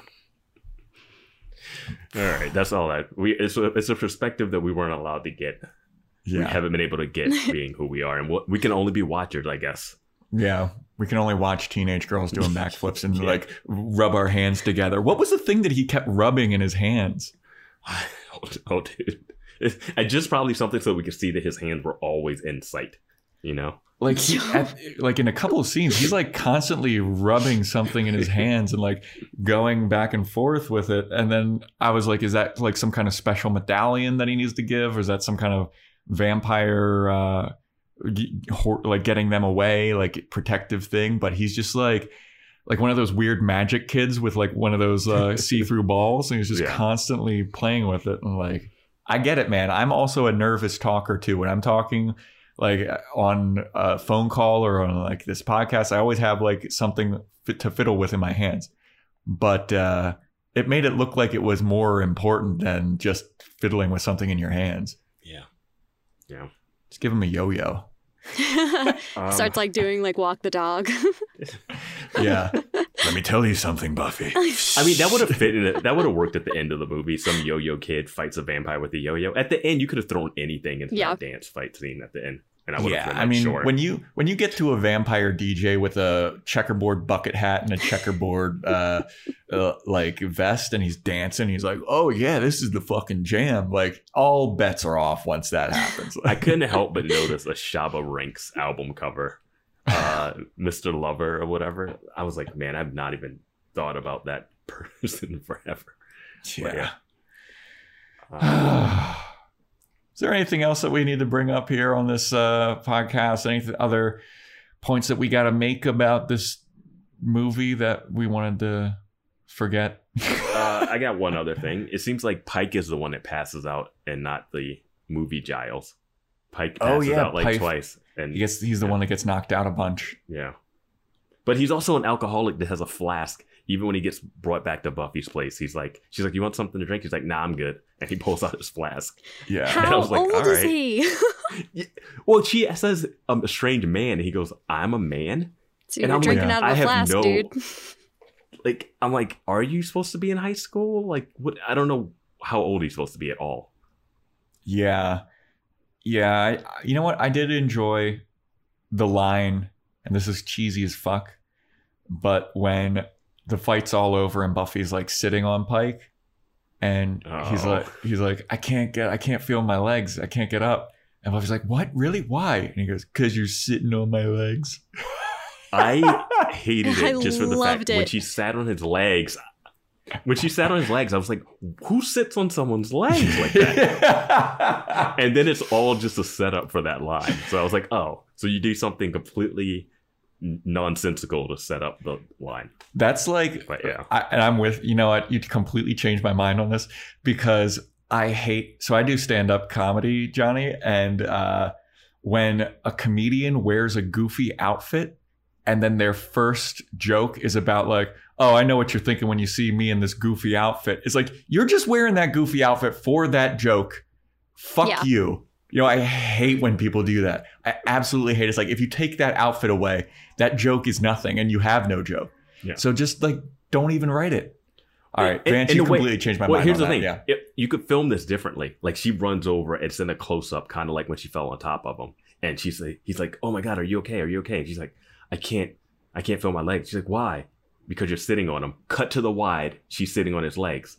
You revealed the joke in the wide shot. Like, that's directing. That's how you pay that off. Like, you can't do a wide shot and see her sitting on him, because now you know why he can't feel his legs. Yeah. That's it. Anything else from you, Johnny? We have any final thoughts or anything else that you wanted to bring up before we wrap this bad boy up? I mean, I don't know. I feel nostalgic about this movie because I really liked it when I was young. I mean, watching it as an adult, it like does not hold up at all.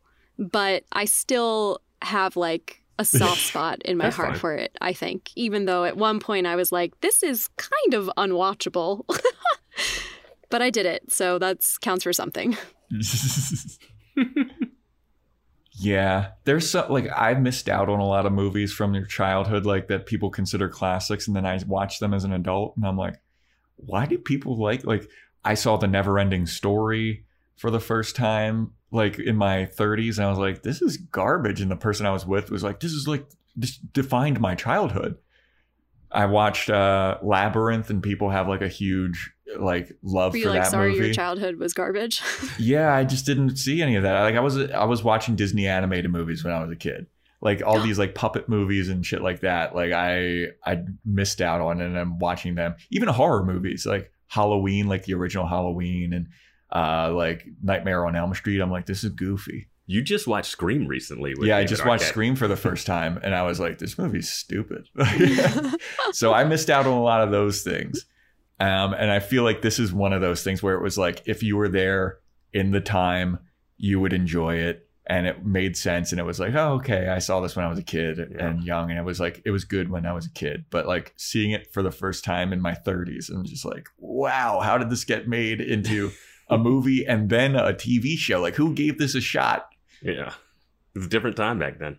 Yeah, man. And this movie was on probably just on like HBO and on TV, and VHS was like all over the place. Always Like, on I'm like sure this is TNT playing. or FX or some shit. Yeah. But yeah, man, that's how I feel about it, man. Yeah. Johnny, how can people follow you? How can they get in touch with you? How Yeah, can they- plug away. Oh, I'm on social media. My name is Johnny the Girl with one N, and it's just that's my whole thing across all of social media, so I'm easy to get to. Can I plug a show? Are you allowed to do that? Plug Yeah, everything. plug everything. Plug everything. Yeah. Oh, cool. I do musical improv comedy, and we have a show the first Friday of November, which is November 4th. So if you live in Los Angeles, it's at 9:30. It's at a little indie theater called The Clubhouse, and it's a free show. And we're gonna have some really great musical comedy improv teams, and it'll be a super fun night if you want to come. Hell yeah. I love the Yeah, well- Clubhouse. Yeah, we'll throw a link in the show notes, and we'll share it on our IG page. Cool, Yeah. cool. Yeah. Nice. Well, thank you for coming on the show, Johnny. Really appreciate it. It was super awesome to have you on here and get some different perspective and for our audience to get a different perspective than just me and Vance rambling for forever. Yeah. I'm so sorry that you hated it, Joe. Oh no, I mean this is one of those movies that I hated watching, but I was very excited to talk about. Yeah, 100%. Like as I'm watching, I'm like, oof, this is rough. But all of the notes and all the fun that I had talking with you guys about it, that's the kind of shit that I love. Oh, yeah. So yeah, thanks for listening, everybody. Really appreciate it. Join our Discord. We can talk about the movie a bit more. Links in the show notes. Join our Patreon. We are going to be doing Boys Watching Angel. We got Boys Watching Angel plus movies. So if you liked our movie breakdown of this is what's in store for you, I guess. Hopefully they're not all trash movies and we're like super negative. I also apologize if I was super negative about this movie. I don't think you were overly negative about it. Okay, cool. So join the Patreon. Boys Watching, patreon.com/Boys Watching Buffy. Follow us on Instagram at Boys Watching Buffy if you want to write in. boyswatchingbuffy@gmail.com. Also, rate and review on Apple Podcasts and all that stuff if you want to get a fucking shout out on the podcast. And everybody give Johnny a follow. Come to that improv show. And we'll talk to you next time. See you guys.